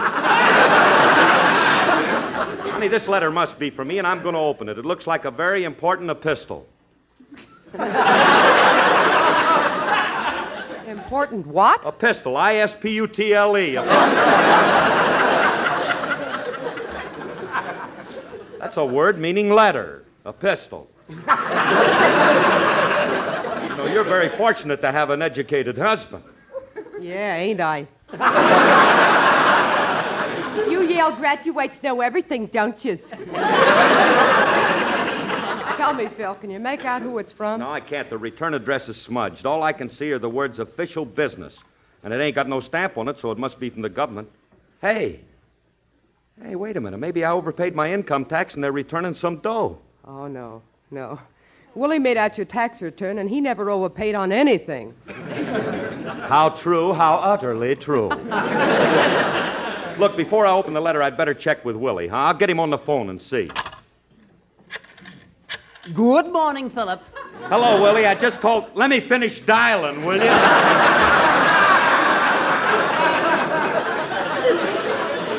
Oh, I'm sorry, Willie. You're here. Hey, look, Willie. I got a letter here from the government, and I think it might be about my income tax. Uh-oh. I knew they'd catch up with you. What do you mean they'd catch up with me? I told you not to deduct the Wilkins family as a dependent.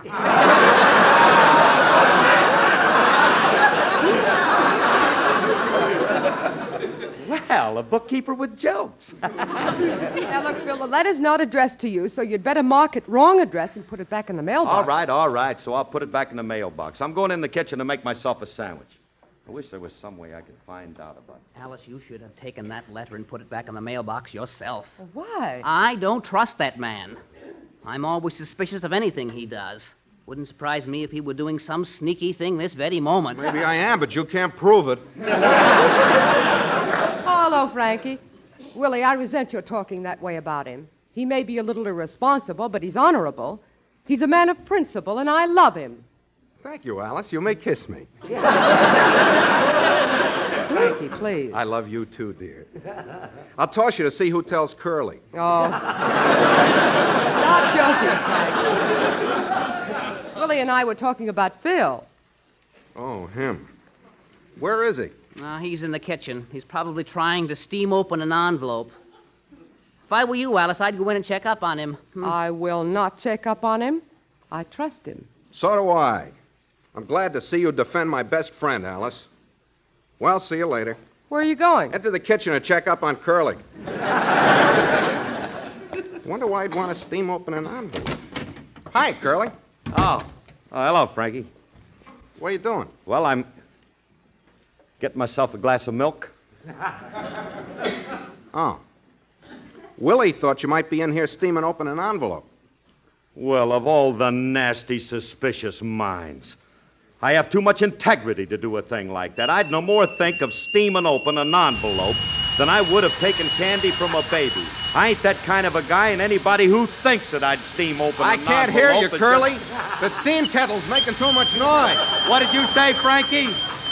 I said the water's boiling for your milk. Oh, I'll take it off.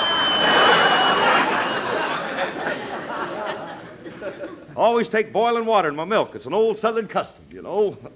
Sure enough. And now shall we steam open the envelope, Colonel Harris? All right. So I'm steaming open the letter. I got a right to open it. It's the wrong address, but it's got my name on it. Well, why steam it open? Why don't you just tear it open? You're right. I'll tear it open. This letter looks important, and it might have a bearing on my whole life.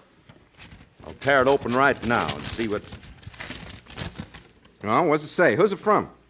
Well, it's from the Selective Service Board. It says Greetings! Wrong, Phil. Send it back. Get it out of here. Put it in the box. Tie it with the ribbon. Throw it in the deep blue sea. Turn loose of it. Get it away. This means you're being drafted. No, don't say that.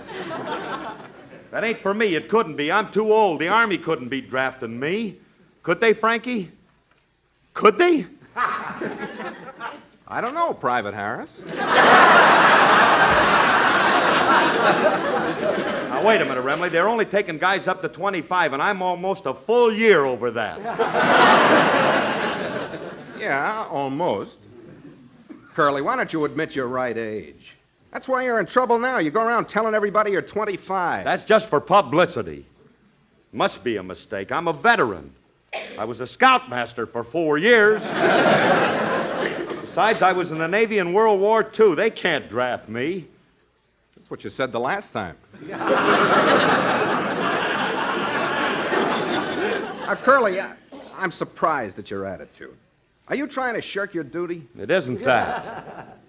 I was happy to do my duty when they called me the last time.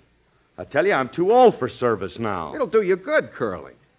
Don't forget, the Army builds men. Well, let them build a new one to take my place. Why renovate me? They retire overage destroyers. The least they can do is give me the same consideration. Curly, being in the Army's a cinch. Nothing to it. It's just like having a radio program. What do you mean? You get 13 weeks of basic training, and if they like you, they pick up your option. But I'm happy with Rexall. I don't want to change sponsors. Curly, you should feel honored that you're being called upon. I know you wouldn't let me do it, but if I had the opportunity, I'd be glad to go instead of you.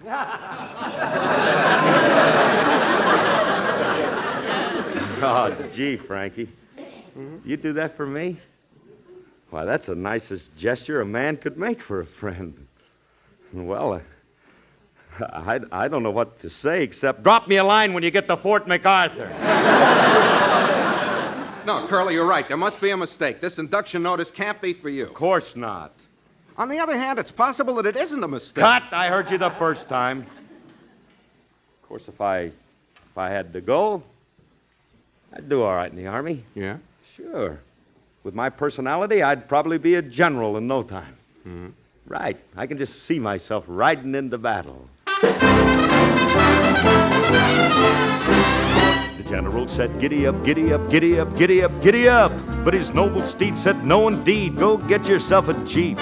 The general said, "Giddy up, giddy up, giddy up, giddy up, giddy up." But his man of war just said, "What for?" and went right back to sleep. Then the general called the captain, told the captain to tell the sarge, to tell the privates that he personally would lead the charge. Now he made a loud and fervent speech, he made a strong appeal, and he said, "Good friends, just follow me and I'll lead you through the field." Then the general said, "Giddy up, giddy up, giddy up, Giddy up. But his noble horse said, "Man, get lost," and walked right off the field. The general said, "Giddy up, come on, Giddy up. But his stallion booed him where he stood and called that gent a heel. Then that there horse come walking by, his noble head held high, and he walked up to the general, looked him smack dab in the eye, and he said, "My friend, let's get it straight right now. If you think I'm gonna lead a charge, you crazy as a cow." The battle raged and raged and raged, and the shells fell all around, but the general's Dobbin did no bobbin, he just stood his ground. The soldiers fought and fought and fought, and the battle was no cinch, but the general and his faithful horse, they didn't move an inch. The bugler blew his bugle, the comrades left the fray. The mighty war was over, so they proudly marched away. But the general on his noble nag, his face was streaming tears, said, "I'll make that old hay burner move if it takes 1,000,000 years." Oh, the general said, "Giddy up, giddy up, giddy up, giddy up, giddy up." They left him so I'll never know if he ever made that darn nag go with his giddy up, giddy up, giddy up, giddy up, giddy up, giddy up. Oh, come on, horse, at least take me back to the officers' club. The general and his horse.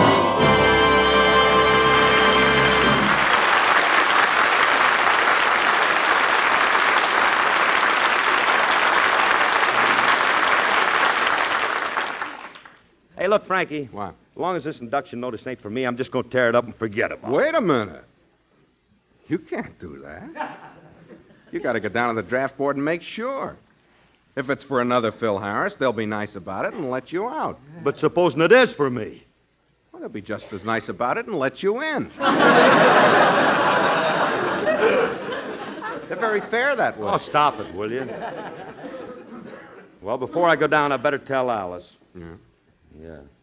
Kind of hate to tell her about it. Why? You ain't going in. Yeah, I know, but you know how women are. Mm.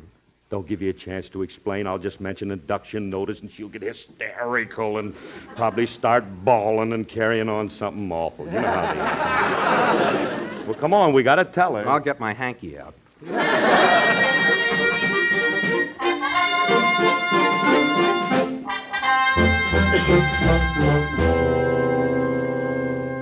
Alice, I've got something to tell you. I was listening, and Philip opened that letter, and he... Willie, you were eavesdropping. You were spying on Phil. That's a horrible thing to do, and I'm ashamed of you. And what was in the letter? It was a notice from his draft board to report for induction. You mean they're drafting Phil? Yes. Ha ha ha ha! Isn't it a pity? That notice can't be for Phil. I'd better go in and reassure him that it's... No. I think I'll teach him a lesson for opening mail that doesn't belong to him. Well, he thinks you're going to get hysterical when he tells you the news. Oh, he does. Oh, well, I'll just... Quiet, Alice. He's coming in now. Shh. Little mother. Mom, I got to have a talk to you. Now, look, something's come up, and I want you to be brave about this. You see, Alice, Frankie, you got the smelling salts ready? Oui, mon capitaine. Now, Alice, don't take this too hard. No, now, because, look, it's a mistake. Now, let me explain everything. I got a notice to report for induction in the Army. Oh, Phil, I'm so proud of you. Now, but Just think, you'll be serving your country for 21 long months. But, Alice, I'm I'll pack your old duffel bag, honey, and don't forget to ride. Look, I'm trying to tell you. Oh, what time does your boat sail for overseas? I'm not even in yet, and she's got me on a troop train. Are you a shill for the draft board? Gosh, Phil, you don't know how honored I am. Of all the millions of young men to pick from, they select my old man. Wish I had a wife who worried over me like that. Philip, you should be anxious to go. I wish it were me. I'd give anything if I could go in your place. Would 15 cents be asking too much? If you're really anxious to go, Willie, we could arrange it. Well, I don't think they'd take me, Franklin. I was in the last war. You were in the last war and we won it?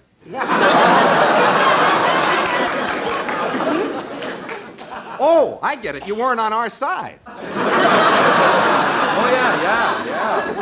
Oh, yes, he was, Frankie. He had a very important job. He saved the doctors a lot of time. Well, what did he do? He was a model at the draft board. If a guy came in for a physical and he looked like Willie, he was automatically rejected. Hey, now get back. Get lost, will you, kid? I'm trying to work something out here. Look, Alice, as I was trying to tell you, now, look, this draft notice is all a mistake. Oh, I know it is, Phil. I know. I was just kidding you. All you have to do is go down to the draft board and they'll straighten it all out. Oh, well, thank goodness. You know, honey, for a minute I thought you didn't care if I won or not. But I should have known better. You couldn't get along without me, could you? Oh, nah. Of course not. Why, Phil, do you know what it would mean to me if you weren't here? What? I'd be able to sing 2 songs on the program. Now, don't be selfish. One is enough. The snow is snowing, the wind is blowing, but I can weather the storm. What do I care how much it may storm? I've got my love to keep me warm. I can't remember a worse December. Just watch those icicles fall. What do I care if icicles form? I've got my love to keep me warm. Off with my overcoat, off with my gloves. I need no overcoat. I'm burning with love. My heart's on fire. The flame grows higher, so I will weather the storm. What do I care how much it may storm? I've got my love to keep me warm.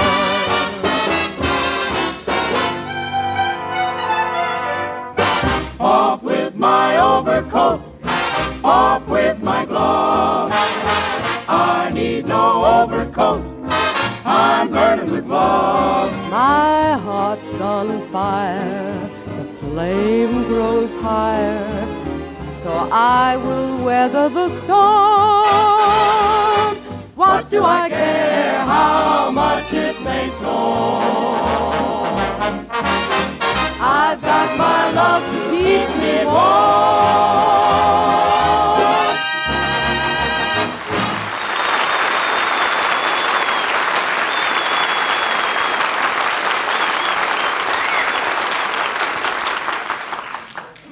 Well, so long, Alice. I better go down to the induction center and get this over with. Hey, Frankie, come on, go along with me, huh? All right.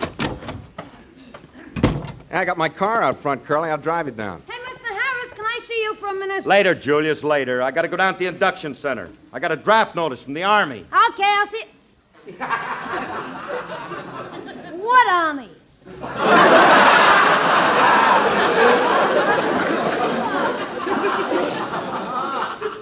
The United States Army. What's your language, Mac? You're speaking of the country I love. You can stop worrying, Junior. There's been a mistake. This draft notice is for another Phil Harris. Another one? Yeah. Seems that there are two Phil Harrises. Oh, no. Things ain't bad enough. There's got to be another one yet. At least it's a relief to know they ain't drafting you. I didn't think it was fair of them to take a man as old and decrepit as you. What do you mean decrepit? I'm in great shape. I'd have no trouble passing a physical for the Army. Are you kidding? You'd be a 4F and a campfire girl.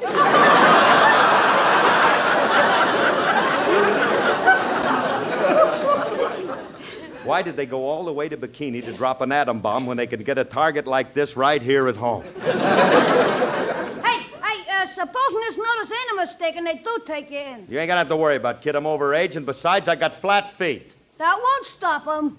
They drafted my uncle and they never should have done it. The poor guy's got 10 fingers. What are you talking about? Everybody's got 10 fingers. On one hand.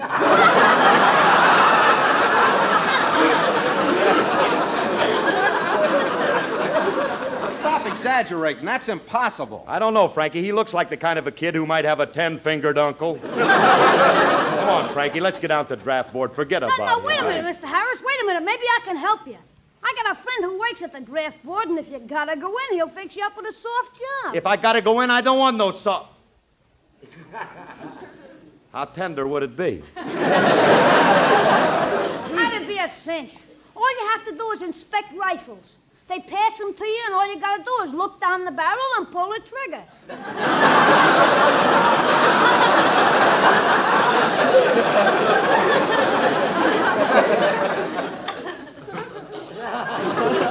I'm sorry, that don't appeal to me. You got nothing to worry about. It's an easy job. If the rifle don't go off, you throw it on a pile on one side. But supposing it does go off? Well, in that case, they throw you on a pile on the other side.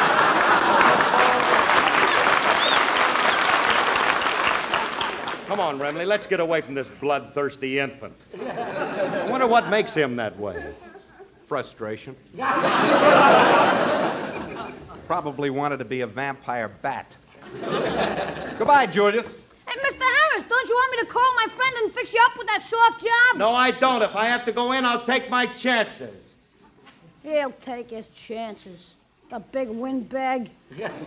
He's just brave because he knows they won't take him. I wish I... Wait a minute. I think I'll call my friend at the draft board anyway. He could throw a little scare into old hominy grits.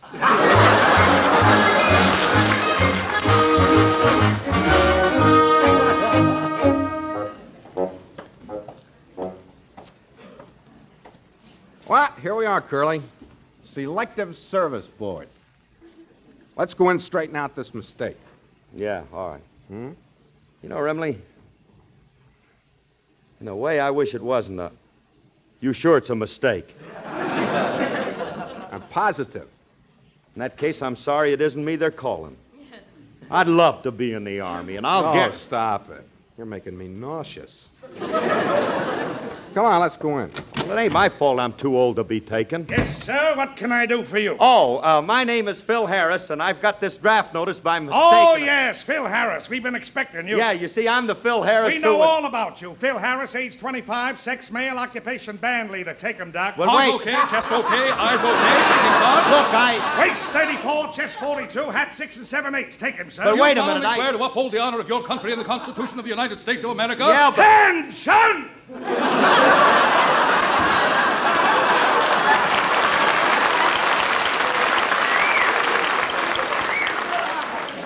Now, Now, look here, you got the wrong man. Frankie, tell him. Say something.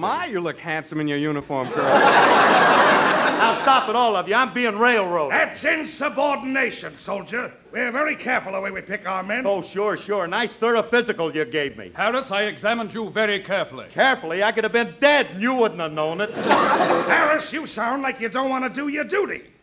Well, of course I do.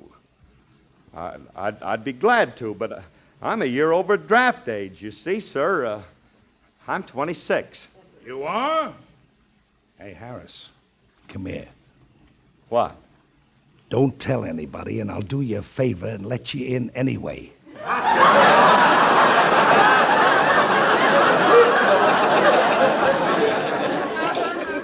You will?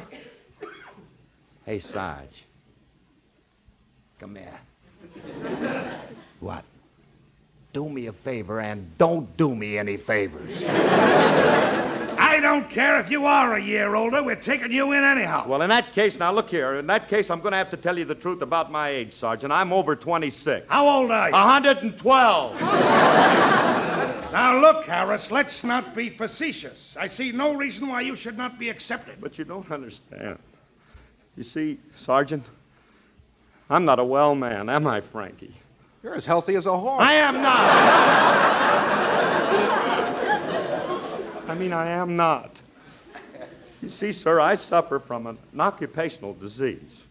I keep seeing orange and blue sponsors in front of me. And in order to sleep, I have to count 10,000 Rexall druggists jumping over counters.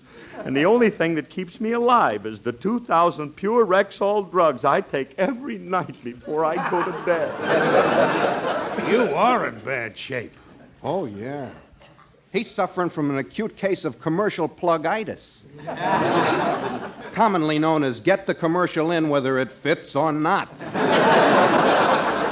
Mr. Harris, if you're in such bad shape, we don't want you. You better go home and spend your remaining hours with your family. Oh, thank you, sir. Thank you. Get my wheelchair and we'll go, Frankie. Let's get up. What a character. He's an even bigger schmo than Junior said he was. That'll teach him not to tamper with selective service mail. I wonder what kind of a story he'll tell his wife when he gets home.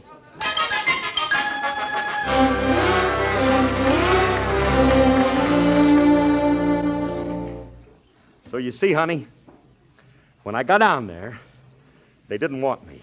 But I wouldn't take no for an answer. When I saw those other fellas in uniform, it sort of got me. It reminded me of the time I wore a uniform. And, well, I'm back in khaki again. Hell, you mean... Yes, sir. I signed up for another 4-year hitch as a scoutmaster. I'm in the beavers now. I'm not behind the plow. I'll never get rich. I'll never get rich.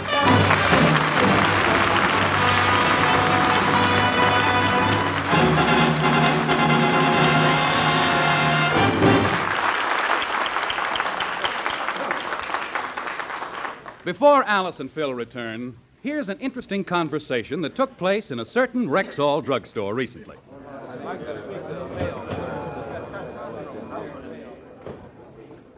You know, Helen, before the baby came, I never used to worry about what brand of drug products to use. But now I'm really beginning to think about it. Which is exactly why I maneuvered you into this Rexall drugstore. What do you mean? I want the druggist here to tell you what he told me a long time ago. Oh, Mr. Druggist. Yes, ladies? I'd like you to tell my friend just why Rexall drug products are so reliable. Well, seeing you two standing here with this hosiery counter reminds me of one reason. Do you know that some liquid Rexall drug products are filtered through 60 separate sheets of the finest nylon? Nylon? Exactly. You see, ma'am, that's done to make sure that not even the tiniest particle of a solid remains. Now, we Rexall druggists know that all of the 2,000 or more drug products made by the Rexall Drug Company get the same kind of patient, careful testing. And that's why some 10,000 independent family druggists will tell you you can depend on any drug product that bears the name Rexall. And I get these products only at a Rexall drugstore? That's right. Just look for the orange and blue Rexall sign in the window. Good health to all from Rexall.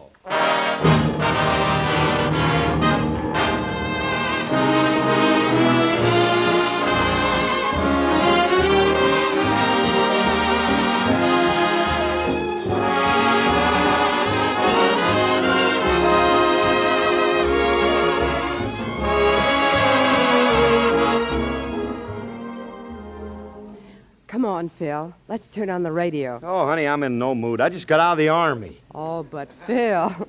Phil, Fred Allen follows us on the air now. And I don't want to miss his program. I think he's so cute.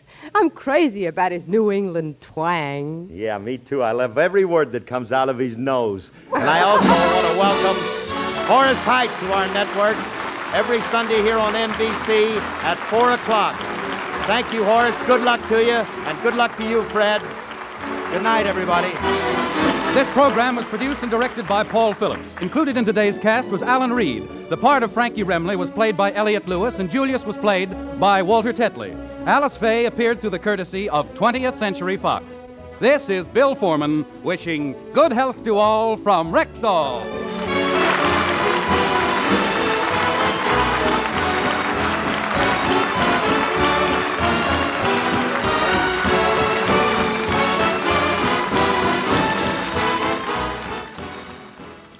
This is NB... Excuse it, mister. You was expecting maybe somebody else, but this is Pansy Nussbaum. The Fred Allen Show is arriving in a couple seconds over NBC, the National Broadcasting Company.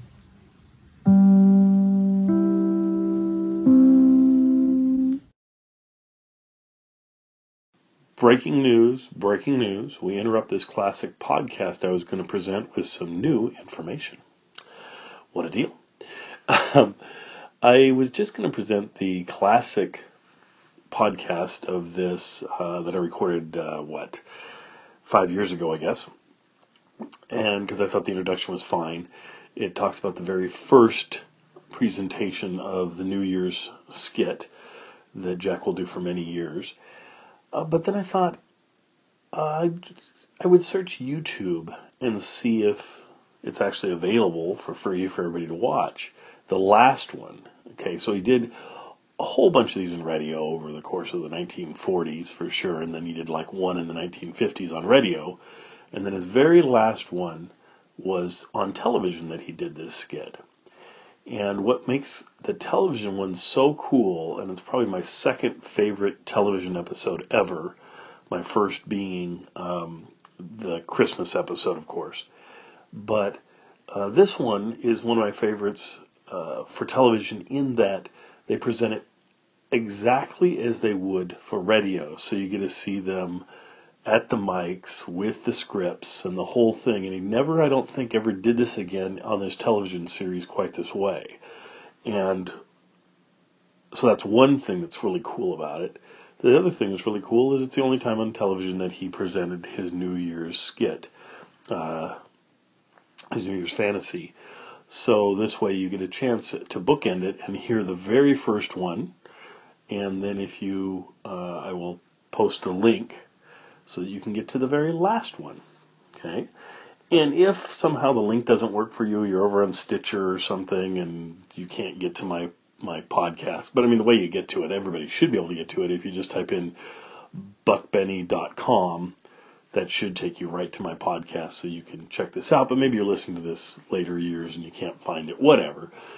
If you just go to YouTube and you do a search for Jack Benny New Year's and look for the New Year's shows, there'll be a few of them. There's like Jack Spends New Year's Alone, which of course is a famous episode as well. That's never done much for me. But look for the one that says, it just says Jack Benny New Year's, I think.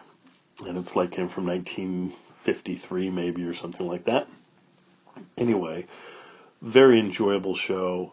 The first half of it is not the best. They talk about, of course, the Rose Bowl game, and I think they have the coaches on and so forth. But it's the last half of the show, the last 15 minutes, where they present the New Year's skit, which is really, really cool. Anyway, so I'm going to do a link to that, enjoy it, and then enjoy the rest of my classic podcast here. So without further ado, here's my classic podcast. Hello again. This is Buck Benny speaking. I have a great 30s Thursday for you today. One of my favorite Jack Benny episodes of all time. By the way, Happy New Year. Happy 2009. Hope you had a great New Year's. Anyway, this episode of Jack Benny is the first New Year's fantasy episode that he ever created.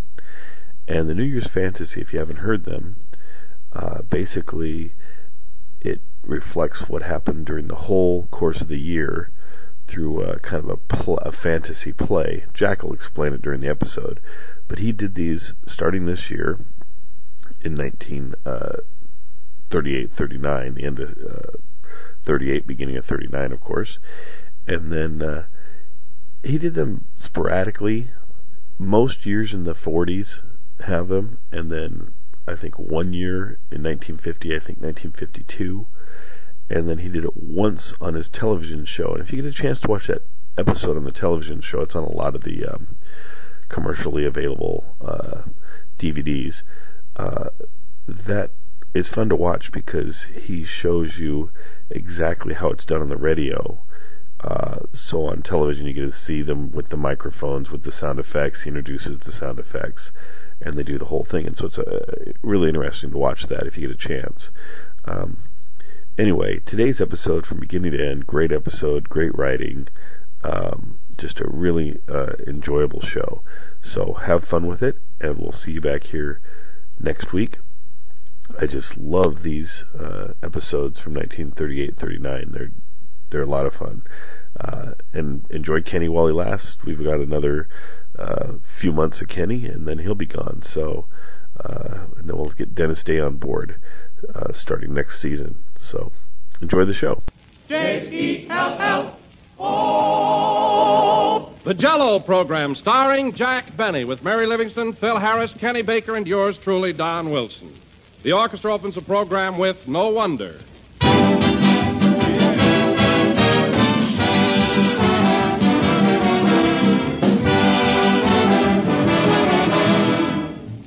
Well, here we are at the beginning of another year, and Jell-O wants to send greetings to all of you.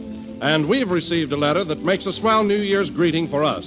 It's from a woman who's been using Jell-O year in and year out for the past 37 years. She is Mrs. C.C. Brown of Huntington, West Virginia. And listen to what she writes. We bought our first package of Jell-O in December 1902. We lived in the country then and made few trips to a store, so the Jell-O was a bit of a luxury, saved for the holiday gathering of kin and friends. Needless to say, Jell-O made a hit, and we've used it exclusively ever since. When I had my own home, I wanted something special. Nothing so filled the requirements as Jell-O. In all those 37 years of use, I've never had a package that wasn't perfect, and Jell-O is a prime favorite with my family.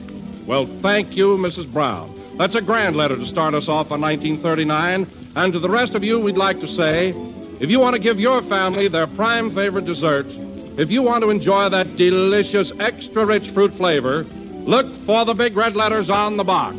They spell Jell-O.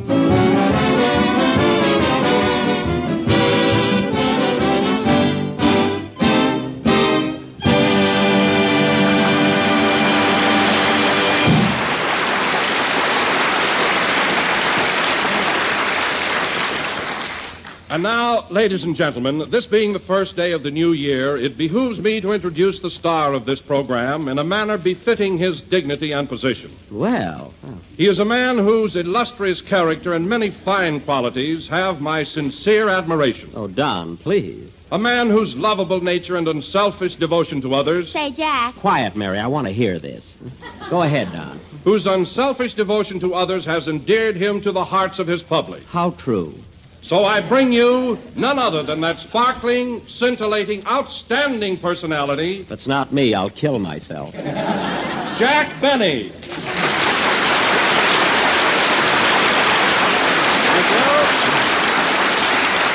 Thank you. Hello again. This is Jack Benny talking, one of the sweetest guys I've ever met. And, Don, I want to thank you for that beautiful introduction. You know, as a rule, a man has to be dead before he gets such a lovely tribute. Well, I wrote it just before the broadcast while you were lying down. Oh, you didn't expect me to get up, eh?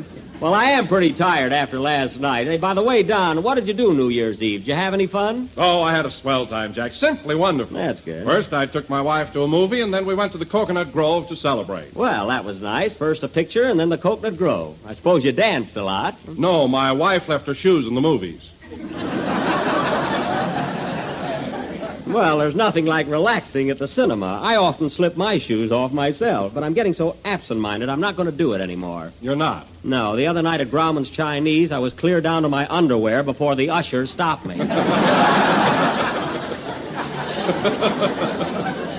Oh, it was embarrassing. I can imagine. Well, tell me, Jack, how did you spend New Year's Eve? Any excitement last night? Well, I had a fairly good time, Don. I took Mary to the Wilshire Bowl, you know, where Phil Harris is playing. Oh, you did? Yeah. Say, you had a pretty good time in my place last night, didn't you, Jackson? Yes, I had a nice time, Philson.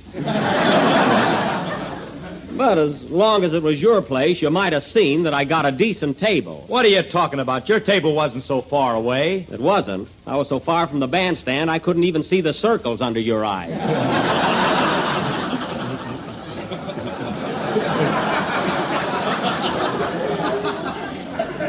It's a fine table. Oh, you're exaggerating, Jack. There were a lot of people sitting behind you. Listen, Phil, the only people sitting behind me were from Pasadena. And they were home at the time.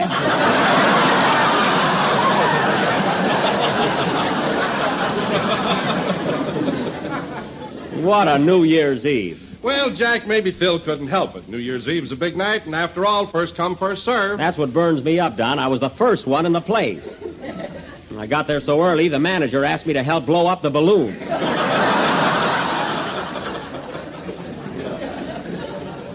How do you like that? Well, you got paid for it, didn't you? That's not the point. Now, let me tell you another thing, Phil. I don't mind my table being far away, but the next time you seat me behind a post, please see that there's a knothole in it. Behind a post? What are you talking about? Oh, never mind. Hello, Jack. Happy New Year. Happy New Year. I was just telling Phil about the fine table he gave us last night. Imagine seating us behind a post. It burns me up. You're crazy, Jack. We weren't behind a post. We weren't? No, that was a piece of confetti on your glasses.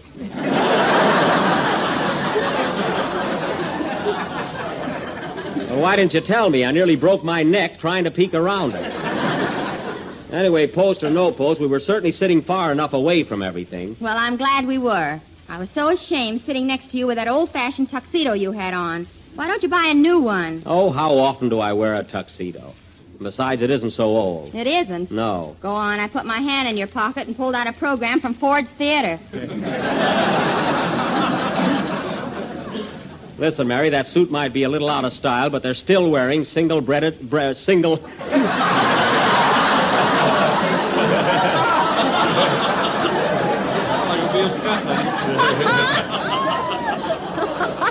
Now, listen, Mary. That suit might be a little out of style, but they're still wearing single-breasted tuxedos. Not with a belt in the back. Well, they're coming back, so don't be so smart. Mary's right, Jack. Oh, she is. Your pants were so tight you had to wear your garters on the outside.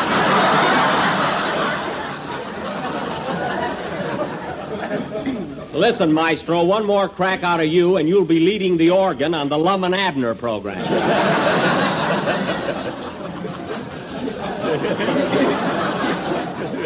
And another thing, Phil, the next time I dance by your orchestra, watch your baton. Remember that. Okay, buddy. Buddy yet. Incidentally, fellas, this being the new year, I was going to give you all a raise in salary, but the way you've been acting today, I'm not going to do it. I'd be satisfied just to get my regular salary on time. Now, wait a minute, Phil. Don't give me that. I put your check in the mail every Monday morning. Well, from now on, don't pin it on a postcard. I don't want people to know what I'm making.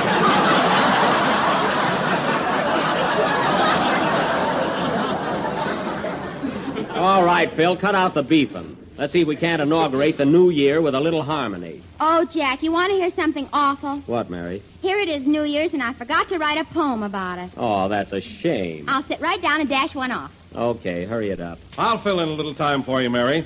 Ladies and gentlemen, while Miss Livingston is struggling with her latest brainchild, let me remind you that one of the best ways to start out the new year is to have Jell-O for dessert. Darn this pen. It is tempting, delicious, easy to make, and comes in 6 delicious flavors. Hey, Jack, how do you spell knowledge? With an N or a K? With a K. Strawberry, raspberry, cherry. With a capital K? Orange. Yes, a capital K. Lemon and lime, for heaven's sake. I'm sorry, Don. And now, folks, going from the... All right, Jack, I'm all set. Why, Mary, is your poem finished already? Yeah. Gee, you work faster than George Bernard Shaw. Well, his beard gets in his way. Oh, that's right. What's the title of your poem? Goodbye, 1938. Hello, 1939. Well, that covers everything. Go ahead. Oh, Happy New Year, Happy New Year. Please don't be a sad and blue year.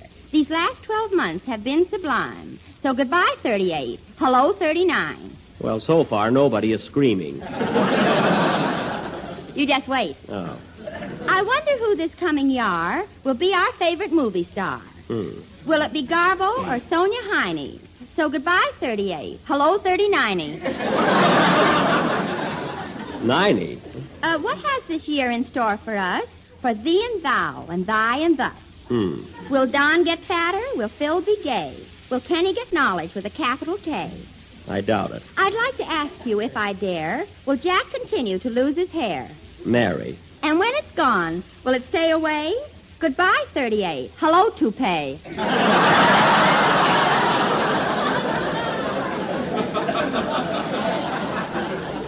Mary, get to the last verse, will you? It's coming up now. That's good. Oh, Happy New Year, Happy New Year. Please don't be a sad and blue year. We will give you one more chance. So goodbye, Broadway. Hello, France. Well.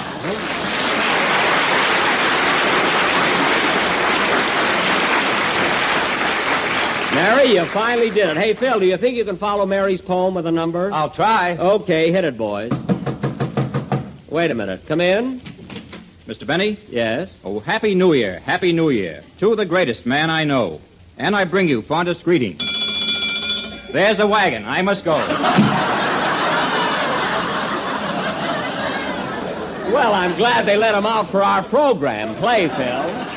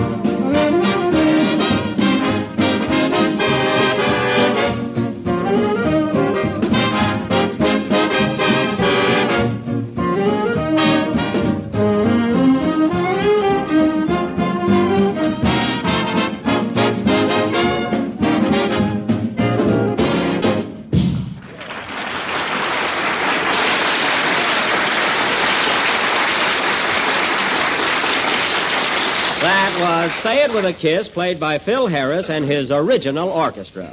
And now, ladies and gentlemen... Original? Yeah. Wait a minute, Jack. This isn't the band I started out with. I don't mean that, Phil. I mean when they look at their music, they still play something original.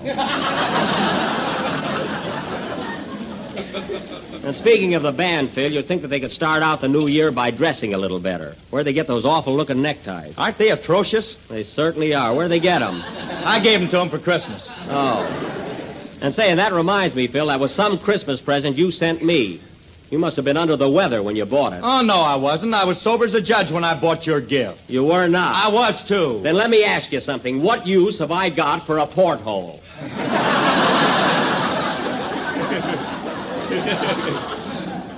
Isn't that a fine present, Mary? A porthole. Well, if your head gets any bigger, you can use it for a monocle. All right, don't make it any worse than it is. Oh, hello, Kenny. Hiya, Jack. Happy New Year. Well, Kenny, I see you're still celebrating. You must have had a good time last night. I'll say, I didn't get to bed until 10 o'clock. Gosh, I'm a wreck. Kenny, how can you be a wreck if you went to bed at 10 o'clock? I slept in a folding bed and I forgot to pull it down. Well, it's none of my business, Kenny, but would you mind telling me how you got into a folding bed without pulling it down first? I'm not going to tell till I get it patented.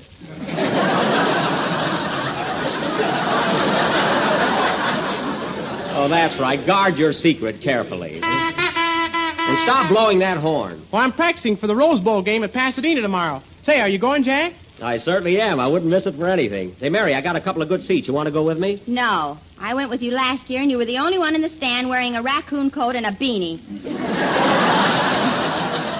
Well? And the way you were waving that pennant around, I was so embarrassed. Well, what's wrong with waving a pennant? Yours said Waukegan High School on it. All right, you don't have to go with me. I'll take somebody else. You want to go with me, Kenny? Sure, but I'll have to bring my girl along. Well, I don't see how, Kenny. I've only got 2 seats. Well, I'll invite her anyway. Maybe we can lose her in the crowd.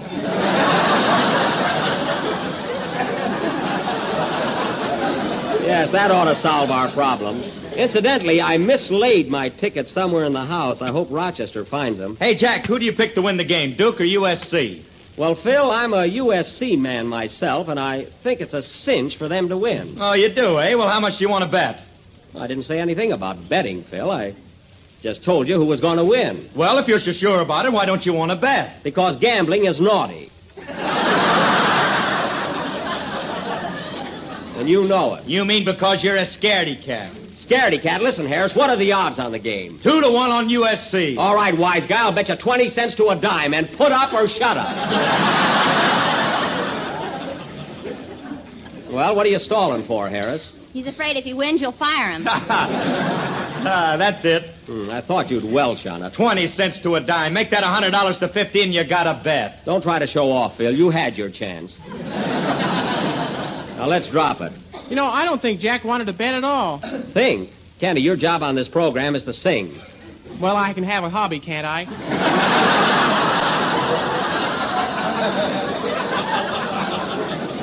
You better stick to stamps, Kenny, and go ahead with your song so we can get to do our play tonight. Okay. Hold it a minute. That must be Rochester. I asked him to call me.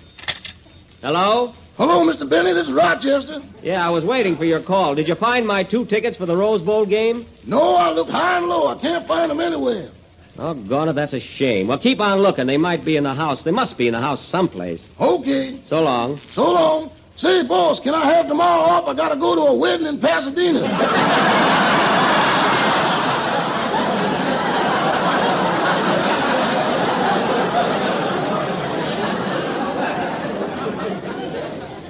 A wedding in Pasadena. Tell me, Rochester, who's getting married? What was that, boss? I said, who's getting married in Pasadena tomorrow? Oh, aunt of mine. An aunt of yours, eh? Who's she marrying? Some fella that's going to be my uncle. Uh-huh, I see. Now, at what time does this wedding take place? They kick off by 1:30. What's that? What did you say? Nothing. Keep quiet, operator. Rochester, there was no operator on the line. Now, you found those Rose Bowl tickets, didn't you? Well, You found those tickets, didn't you? Am I under oath? Answer me. Did you or did you not find those tickets? Sing, Kenny. Listen, Rochester, when I get home tonight, I want to find those 2 tickets on the dresser in my bedroom. Okay, boss. Happy New Year. Go ahead and sing, Kenny. That Rochester. The only way I can keep things in my house is to nail him down.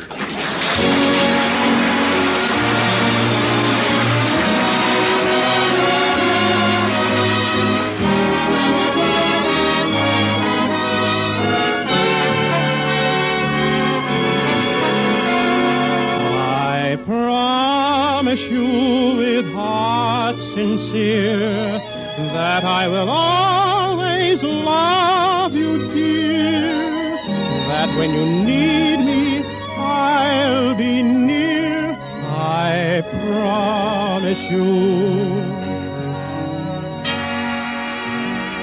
My love for you is as great as a love can be, yet words couldn't quite express the way that I feel. And as we stand at the doorway of days to be, I faithfully take an oath on all that concerns us both. I promise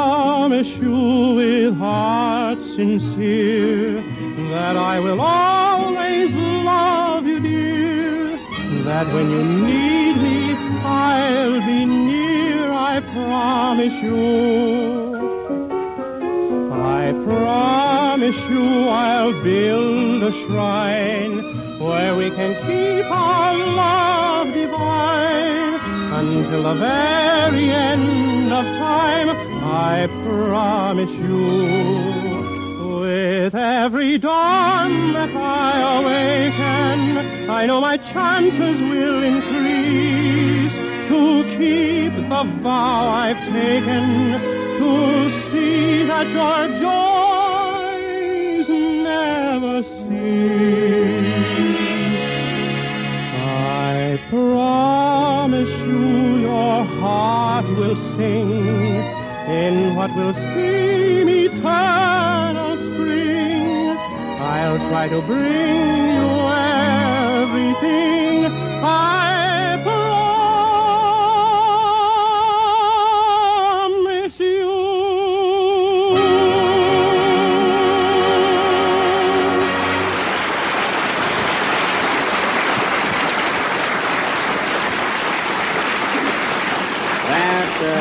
That was I Promise You, sung by Kenny Baker. And, Kenny, that was very good for a fellow who stayed up until 10 o'clock. Your voice hardly showed it. Oh, I'll put myself together in a couple days. I hope so.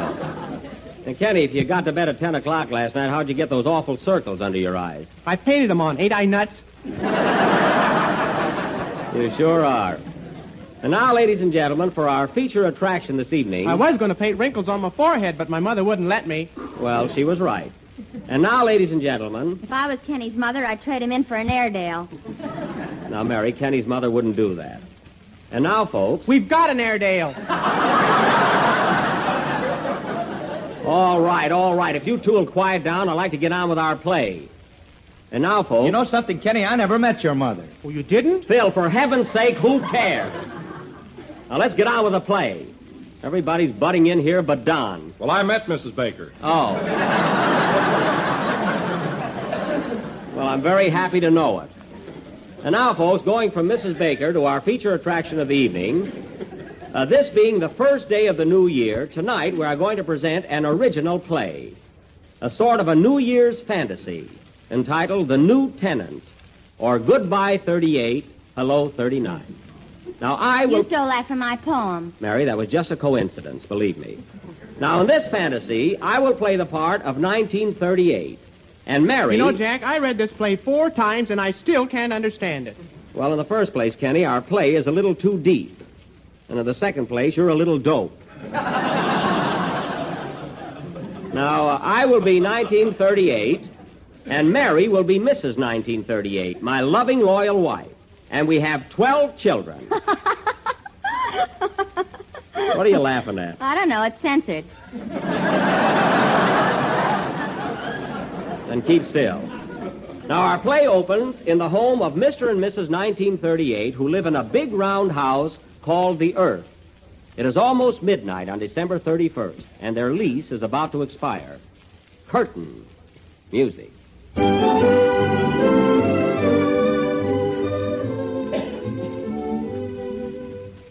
Oh, Mariah. What do you want, Pa? Better hurry up with that packing.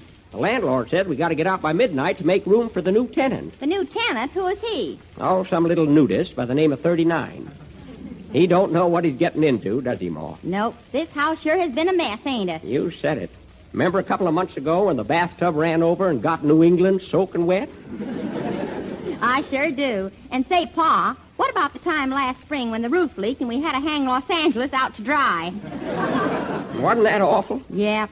Hey, Pa, turn on the moon. I can't see what I'm packing here. Okay. Hey, Moon. What do you want, you old fossil? I want some light down here. And quit winking at my wife. Okay. Say, you want some milk, too? Milk? Yeah, a cow just jumped over me. Well, I'll be darned. Quit gabbing, Pa. We ain't got much time. That's right. Darn those shooting stars, they're having a feud again. Doggone it, Pa. Even with all our troubles, I kind of hate to leave here. So do I. After all, we did have a lot of fun. Remember the time that scallywag Howard Hughes flew around our house in 5.5 days? Do I? He sure had me dizzy. And then that fella Corrigan, he started to fly from the kitchen to the parlor, and the darn fool ended up on the back porch. Say, Pa, did you pack up all the swing music? I'm doing it now. Flatfoot Bluesy with the Floyd. Might as well take that with us. Say, Ma, it's 5 minutes to 12. We better start rounding up the kids. Where are they? Well, January, February, and March, they're outside playing on a cloud. Oh, where's April? He's taking a shower. Oh, he's always doing that. The rest of them are around here someplace. Well, tell him to stick close. We're going to leave in just a few minutes. I wonder who that can be. I'll go over and see. A tisket, a tasket. Boy, am I sick of that. Well, look who's here. Who is it, Pa? It's old man Mars from across the Milky Way. Hiya, Mars. Hiya, neighbor. Heard you were leaving tonight, so thought I'd drop over and say goodbye. Well, that was mighty sweet of you. Say, I sure handed you a scare a couple of months ago, didn't I? You certainly...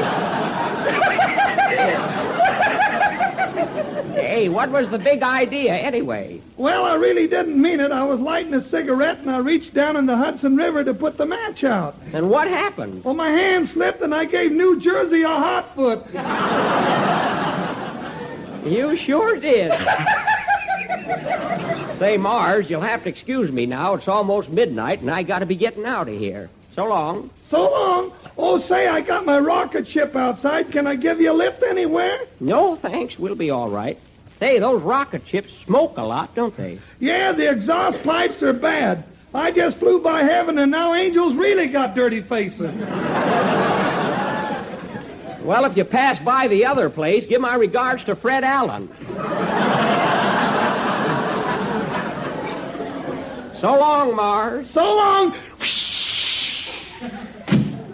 Well, Ma, it's almost midnight, so put on that silly hat of yours and let's get going. Okay, Pa. There's the first stroke at 12. I wonder what's keeping the new tenant. Don't worry, he'll be here. Doggone, Ma, I forgot to find out where we're moving to. Thought you bought a place over on Jupiter. No, but I took a look at Venus. Time's a-fleeting. We can't leave until that little brat gets here. That must be him now. Yep. Come in. Well, hello, young fella. Are you the little New Year? I ain't Bobby Breen. Well, my boy, come right in. Well, this is it, young man. Tell me, what do you think of your new home? Boy, what a dump. This house could stand a lot of fixing up. I know it, son. A lot of things wrong here, my boy. Yes, sirree. That Spanish shawl on the piano there is all ripped and torn. Need a lot of mending.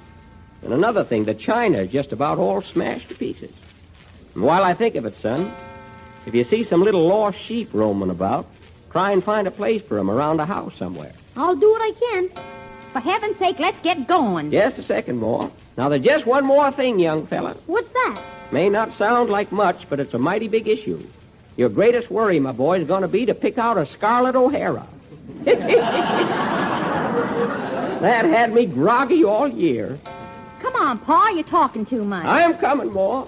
Say, young fella, if you want any Jell-O, you'll find plenty in the pantry. Thanks, old-timer. You're welcome. Happy New Year, young fella. Happy New Year. Come on, Ma, let's go.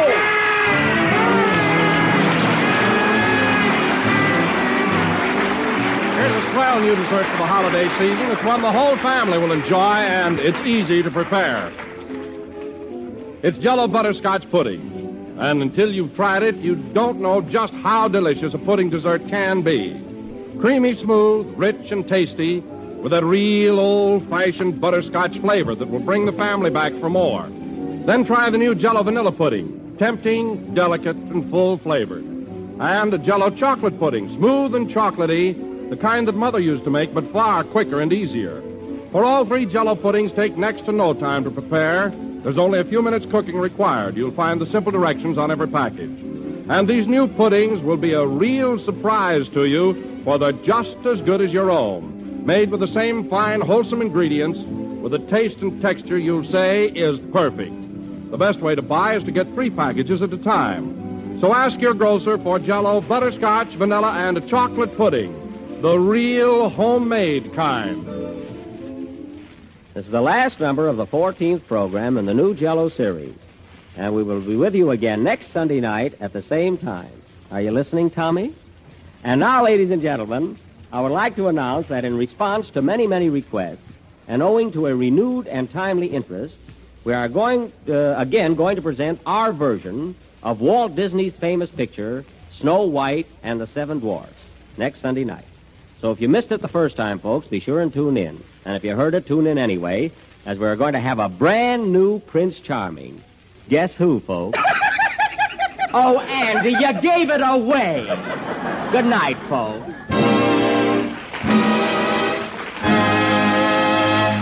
K-E-L-L-O. On the Jell-O program, should courtesy of Mervyn Loy Productions.